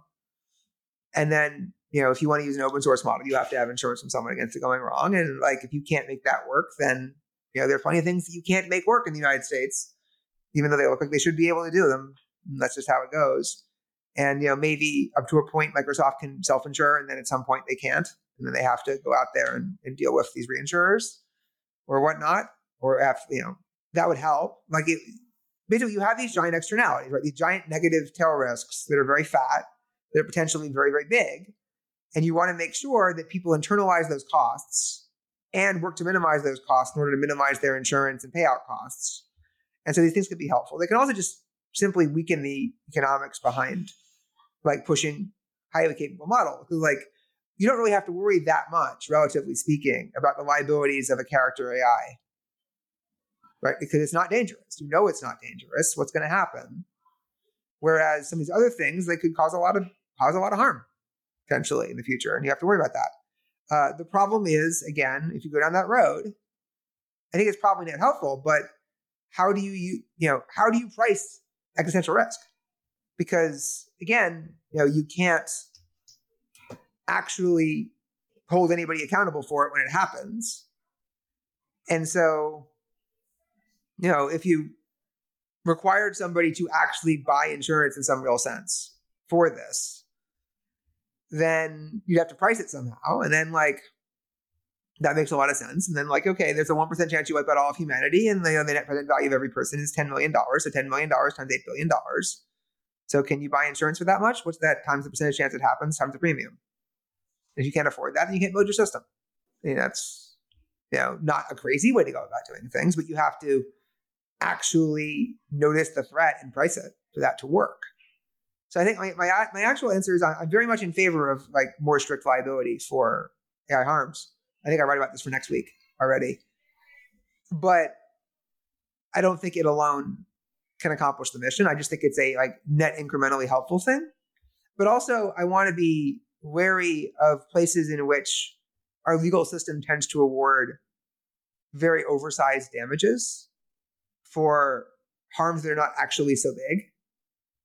And also where we have asymmetrical, like I call this concept asymmetric justice, where you are fully liable, potentially far, far more than fully liable for all of the harms that you do, right? If I cause somebody $1,000 in damages by being negligent, the court might fine me $100,000 or $1 million. Whereas if I provide that person $100,000 in value, I'd be lucky to get 1,000 of it because like I'm up against a bunch of competitors. People don't have that much willingness to pay. Like, I pay $20 a month for GPT-4 and $0 for everything else. And I get, thousands, tens of thousands, maybe 100, of value every month. So like, if you have to fully be liable for your harms, but you don't get to charge for your benefits, right? Am I discouraging mundane utility far too much by doing that? And in fact, since liability is easier to enforce on mundane problems and harder to enforce on the big problems we actually want to guard against, is it actually just bad, right? Like past a certain point. And so I want to be cautious with imposing too much liability. I think very strict, like actual damages liability makes perfect sense though. So another category of thing that there's a number of, kind of organizations getting started right now is and this ties a few threads together. It's kind of in this space of trying to be the third party evaluator, red teamer, independent safety review organization that the leading, the live players in their White House and Frontier Model Forum commitments have committed to working with. It's kind of an interesting dynamic where, it's almost like an advanced market commitment from these companies in some way, because there aren't that many folks around right now who are prepared to provide a competent, red teaming or, model characterization or evaluation, whatever you want to call that service. But the companies have kind of said, hey, we will commit to working with them. Unclear if they're planning to pay for that or if, they're expecting that to be charity funded. Certainly from what I'm seeing, the folks that are starting the organizations are like seeking out some charity funds. I've been very excited about that. It seems like, first of all, it's great that they're making this commitment. Somebody's going to have to do that. I, as everybody who listens to this podcast for 2 seconds know, enjoy the fun and entertainment. And I think it's also valuable to do the red teaming. One experience I had this last week, though, sort of made me wonder about the theory of change there. I mean, I guess there could be multiple, right? One would be because you have a good working relationship with the orgs, you're like, hey, we found these problems. This appears to be unsafe. You shouldn't release it yet. They listen to you. Okay, that could be simple. Another would be like, you kind of create these narrative shaping examples, kind of like what Arc did with the GPT-4 red team, where, that instance of the model lying to a person. And I think this was like kind of prompted, but nevertheless, from the, TaskRabbit user's point of view, the model lied to it about, having a vision impairment as opposed to being an AI that needed help with a CAPTCHA. So that really caught the public's imagination and kind of changed, I think, to some non-trivial degree how people think about it. Certainly that gets referenced a lot. I tried to do something like that this last week with this random AI tool that I came across that allows you to call anyone with any objective. And I just tried to have it call myself and make like a ransom demand of myself. And I recorded it. And it was very easy to do. There was no jailbreak involved. Since then, the company has fixed the issue, by the way. So to give credit where it's due, they fixed it pretty quickly after I called them out. I did communicate with them privately, by the way. All this is documented on Twitter if you want to see my approach and my kind of thinking through, should I disclose it publicly or not, or whatever number of considerations went into that. One of them was that they just didn't respond to me when I reported it. And so I was like, well, if you're not going to respond, then I'll call you out publicly.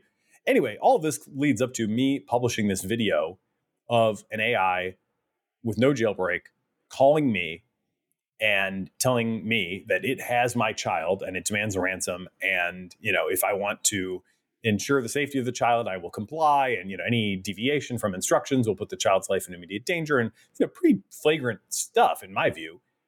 And, it was kind of met with a bit of a yawn on Twitter. Like certainly, got some likes and whatever, but did it really start a serious conversation? No. The developer didn't respond in public at all, as far as I can tell, really. They did go ahead and fix it, which is good. But, the whole thing was kind of a non-event. And I was a little confused by that. Like, so it makes me kind of coming back to, my theory of change on some of these evaluation, characterization, red teaming orgs. I wonder, like, are we all just numb already to these flagrant examples? There's been this notion for a long time that, like, maybe if warning shots, happen, then people will start to get more serious. And, if you can go out and find these warning shots with red teaming and bring them to everybody's attention, then that could be really valuable. This week for me, it felt like I influenced the application developer because they did fix it. But otherwise, it seemed like kind of, tree fell in the forest largely. So a lot of levels to that. But how do you think about that category of project and how it may or may not contribute? I made a prediction on AutoGPT. And that prediction was, when the time comes to test GPT-5, they will encounter a problem that if they had to pre-commit now, we would definitely agree would be a reason not to release it. And then they will like gloss over or patch it or like otherwise like hand wave in its direction and release anyway. Basically like not actually take their warnings sufficiently seriously. Not that I expect this to then end the world, to be clear. I expect this to then mostly be fine, but that like we are not prepared to make real evaluations with real teeth that like get really enforced, and that we're going to have to work on that quite a bit. And I think it's good that these teams exist. I think we need more than one of them, right? I think you need at least 3 different teams working on different standards that think differently, that check for different things, and that then like you get multiple evaluations before you release your model so that someone isn't just blind to something by accident. Like it's much more robust that way. And that, working to develop more different red team strategies and more different tests and more different metrics and more different responses, especially in case one of them leaks for whatever reason and it gets into training data or something terrible might happen. It's very easy. Then like it's quite useful. The danger of these things is, one, if they don't listen, right? Like, so what if you tell them the thing is dangerous? They might just engineer around it, right? To like fix the narrow issue without thinking about what the problem means. They might just ignore you entirely. They might try to fake the data to make you think that they'd solve the problem. A number of things are possible.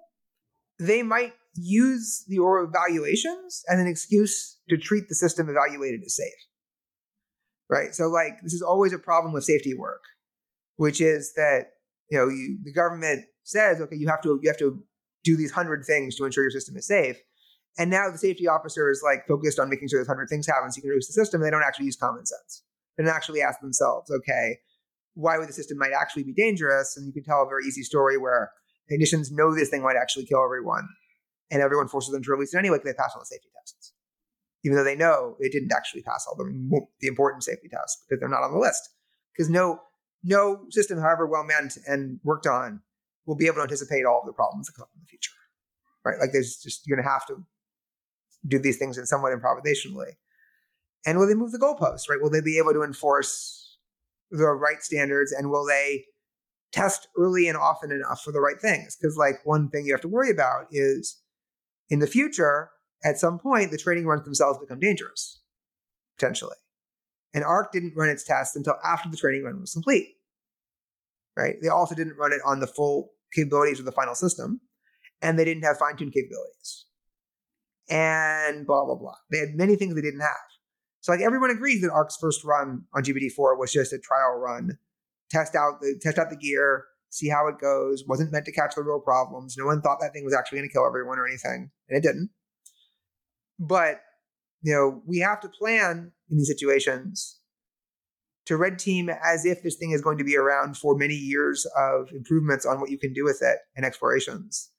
And the red teams have to be sufficiently enabled to identify the problems. And you have to be able to extrapolate from what the red teams were able to do in a short amount of time with a short amount of resources to what the public's going to be able to do with vastly more compute, vastly more attempts, vastly more resources, vastly more creativity. Because no team of 20 people, however good at their jobs, can match the internet. This kind of thing, ever. So I think it's a good idea. I think that it's not a complete solution and never will be, right? And the danger is people treat it as one. You have to ask yourself, like, what is it competing against? How many, is this going to be one of the top, however many people who run this thing? Like you want to have like 3 viable organizations. You might, you don't necessarily need 30. That's probably not worth it. Like you want 3 to 5. So is this person worth finding to do that? Just figuring out better metrics without necessarily being the one who runs the tests is also a useful thing. So if I had to bottom line all that and summarize what I think your worldview is, as a sort of elder recommender for this AI safety focused grant making process, I would summarize it as there need to be a few of these independent safety organizations. They seem to be either just started or kind of getting started now. So at least a few of those. One exists, and but a couple others are either just getting started or soon to be started, whatever. So there's kind of that seems good because we need to bring that small group into existence in the first place. You have to have them. Second, on the policy side, I guess I would summarize you as saying, seems like it really matters, but really hard to predict who will have any impact and what kind of impact any effort will have. And so for me, I sort of maybe cash that out to like probably worth continuing to support the organizations that are like established enough that they already have credibility, because credibility or like, that Blumenthal might give a shit what they think is like probably the thing that matters. And to the degree they already have that, like double down on it. And then everything else seems like it goes into good PIs that can drive a research agenda and have something that they want to do. And in that category, it's like, don't even really worry too much about the exact details of the plan, but just look for people who have the originality of thought to be doing something a bit different, perhaps, and the sort of demonstrated capability to actually advance a research agenda. This is a lot different things there, right? For the PIs, I would say, I'm not looking for like exactly the right approach, but I am looking for assume alignment is hard. This is the approach, accept that alignment is hard, and do something that makes progress, real progress, if alignment is in fact very hard. These people show an appropriate caution towards they might advance capabilities, towards like maybe I don't want to publish my results if I find the wrong if I find a result that would be harmful to publish, question marks like that. Am I thinking about this problem with the right safety mindset, with the right paranoia, with the right like appreciation of the fact that I'm up against impossible odds? And if the answer is yes, and I think I have the talent, then I'm excited, even if I am somewhat skeptical of the specific thing they intend to try in terms of like whether it will work, right? Because like I think that all of the most promising things are not that likely individually to work, and it's going to be hard for me to evaluate the relative value of them. In terms of the lobbying organizations, I don't think it's crazy to start a new group at this point. I do think you want to look for something extraordinary. If somebody is like, why are they forming a new group now? Why does that make sense? But yeah, again, what I'm looking for is a focus on the policies that actually matter, and on a coordination amongst them, and on like a focus on actually making a difference. Like so much of like most of politics, right? This is not about AI, it's about politics in general, is about raising money from donors and sending signals of your loyalties and pumping up your status and, you know, raising awareness and other bullshit. Like most, like on all sides, right? Like you've got to focus on, you know, people who are writing bills, people who are lobbying directly for bills, people who are trying to influence the exact right people in the exact right ways, like have a concrete direct theory of change, who like either understand DC or have connections with people who can help them understand DC. But I don't think we know that we are in like the only critical window. We're going to need more organizations than we have. We're going to need far more people working on it than we already have. I don't want to make the mistake of, now that the chips are down, the people who have like nominally established some amount of like formal credibility or authority now get all the resources and get to boss everybody around and do whatever they want. I think that's like a common failure mode. I don't want to fall into it.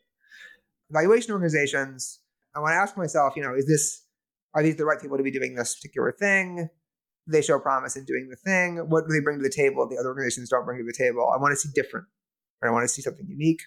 And you have to convince me that like you're capable of pulling this off, which includes convincing people to actually buy your services and use your services. Where do you put mechanistic interpretability in there? And that seems to be part of what some of the like evals orgs are also kind of including that in their plan. And then obviously, you know, different research groups can approach that from any number of ways. My technical view of it is that it's more distinct from evaluations than that suggests, but that it's a good idea. Like it should be, you know, mechanistic interpretability is like Western civilization. It's a good idea. Yeah, you should try to, in fact, figure out how these things work. You do have to be aware that you are advancing capabilities potentially when you do it. You have to think carefully about, you know, if you find the wrong thing, I would ask before I funded an interpretability organization, are you capable of going, oh, yikes, that's a dangerous thing to learn. I might not want to rush out to tell the world about that. I might want to think carefully about who to tell and who not to tell. Like not necessarily don't release it, but like you have to like process this information carefully and not just rush. You don't want a culture of, you know, everything I ever find is going to be automatically just shared with the world for that reason when you work on mechanistic interpretability. But I do think on general, it's a very positive thing to work on. I do think that it's a thing that like holds a lot of promise to help us in various ways. And it could lead somewhere where we start having hard problems with it potentially. In theory, it's just a very hard problem that requires, you know, a lot of work and a lot of compute, and it's not going to be fast and it's not going to be simple. And we want a lot of people working on it in parallel. So I certainly, you know, intend to assist with some amount of that. Cool. Well, believe it or not, we did not get to everything even on my outline, let alone everything that you have covered on your blog, which has been, you know, probably 10 times as many topics. So folks will have to get the written version. Zvi Mashwitz, thank you for being part of the Cognitive Revolution. All right. Bye.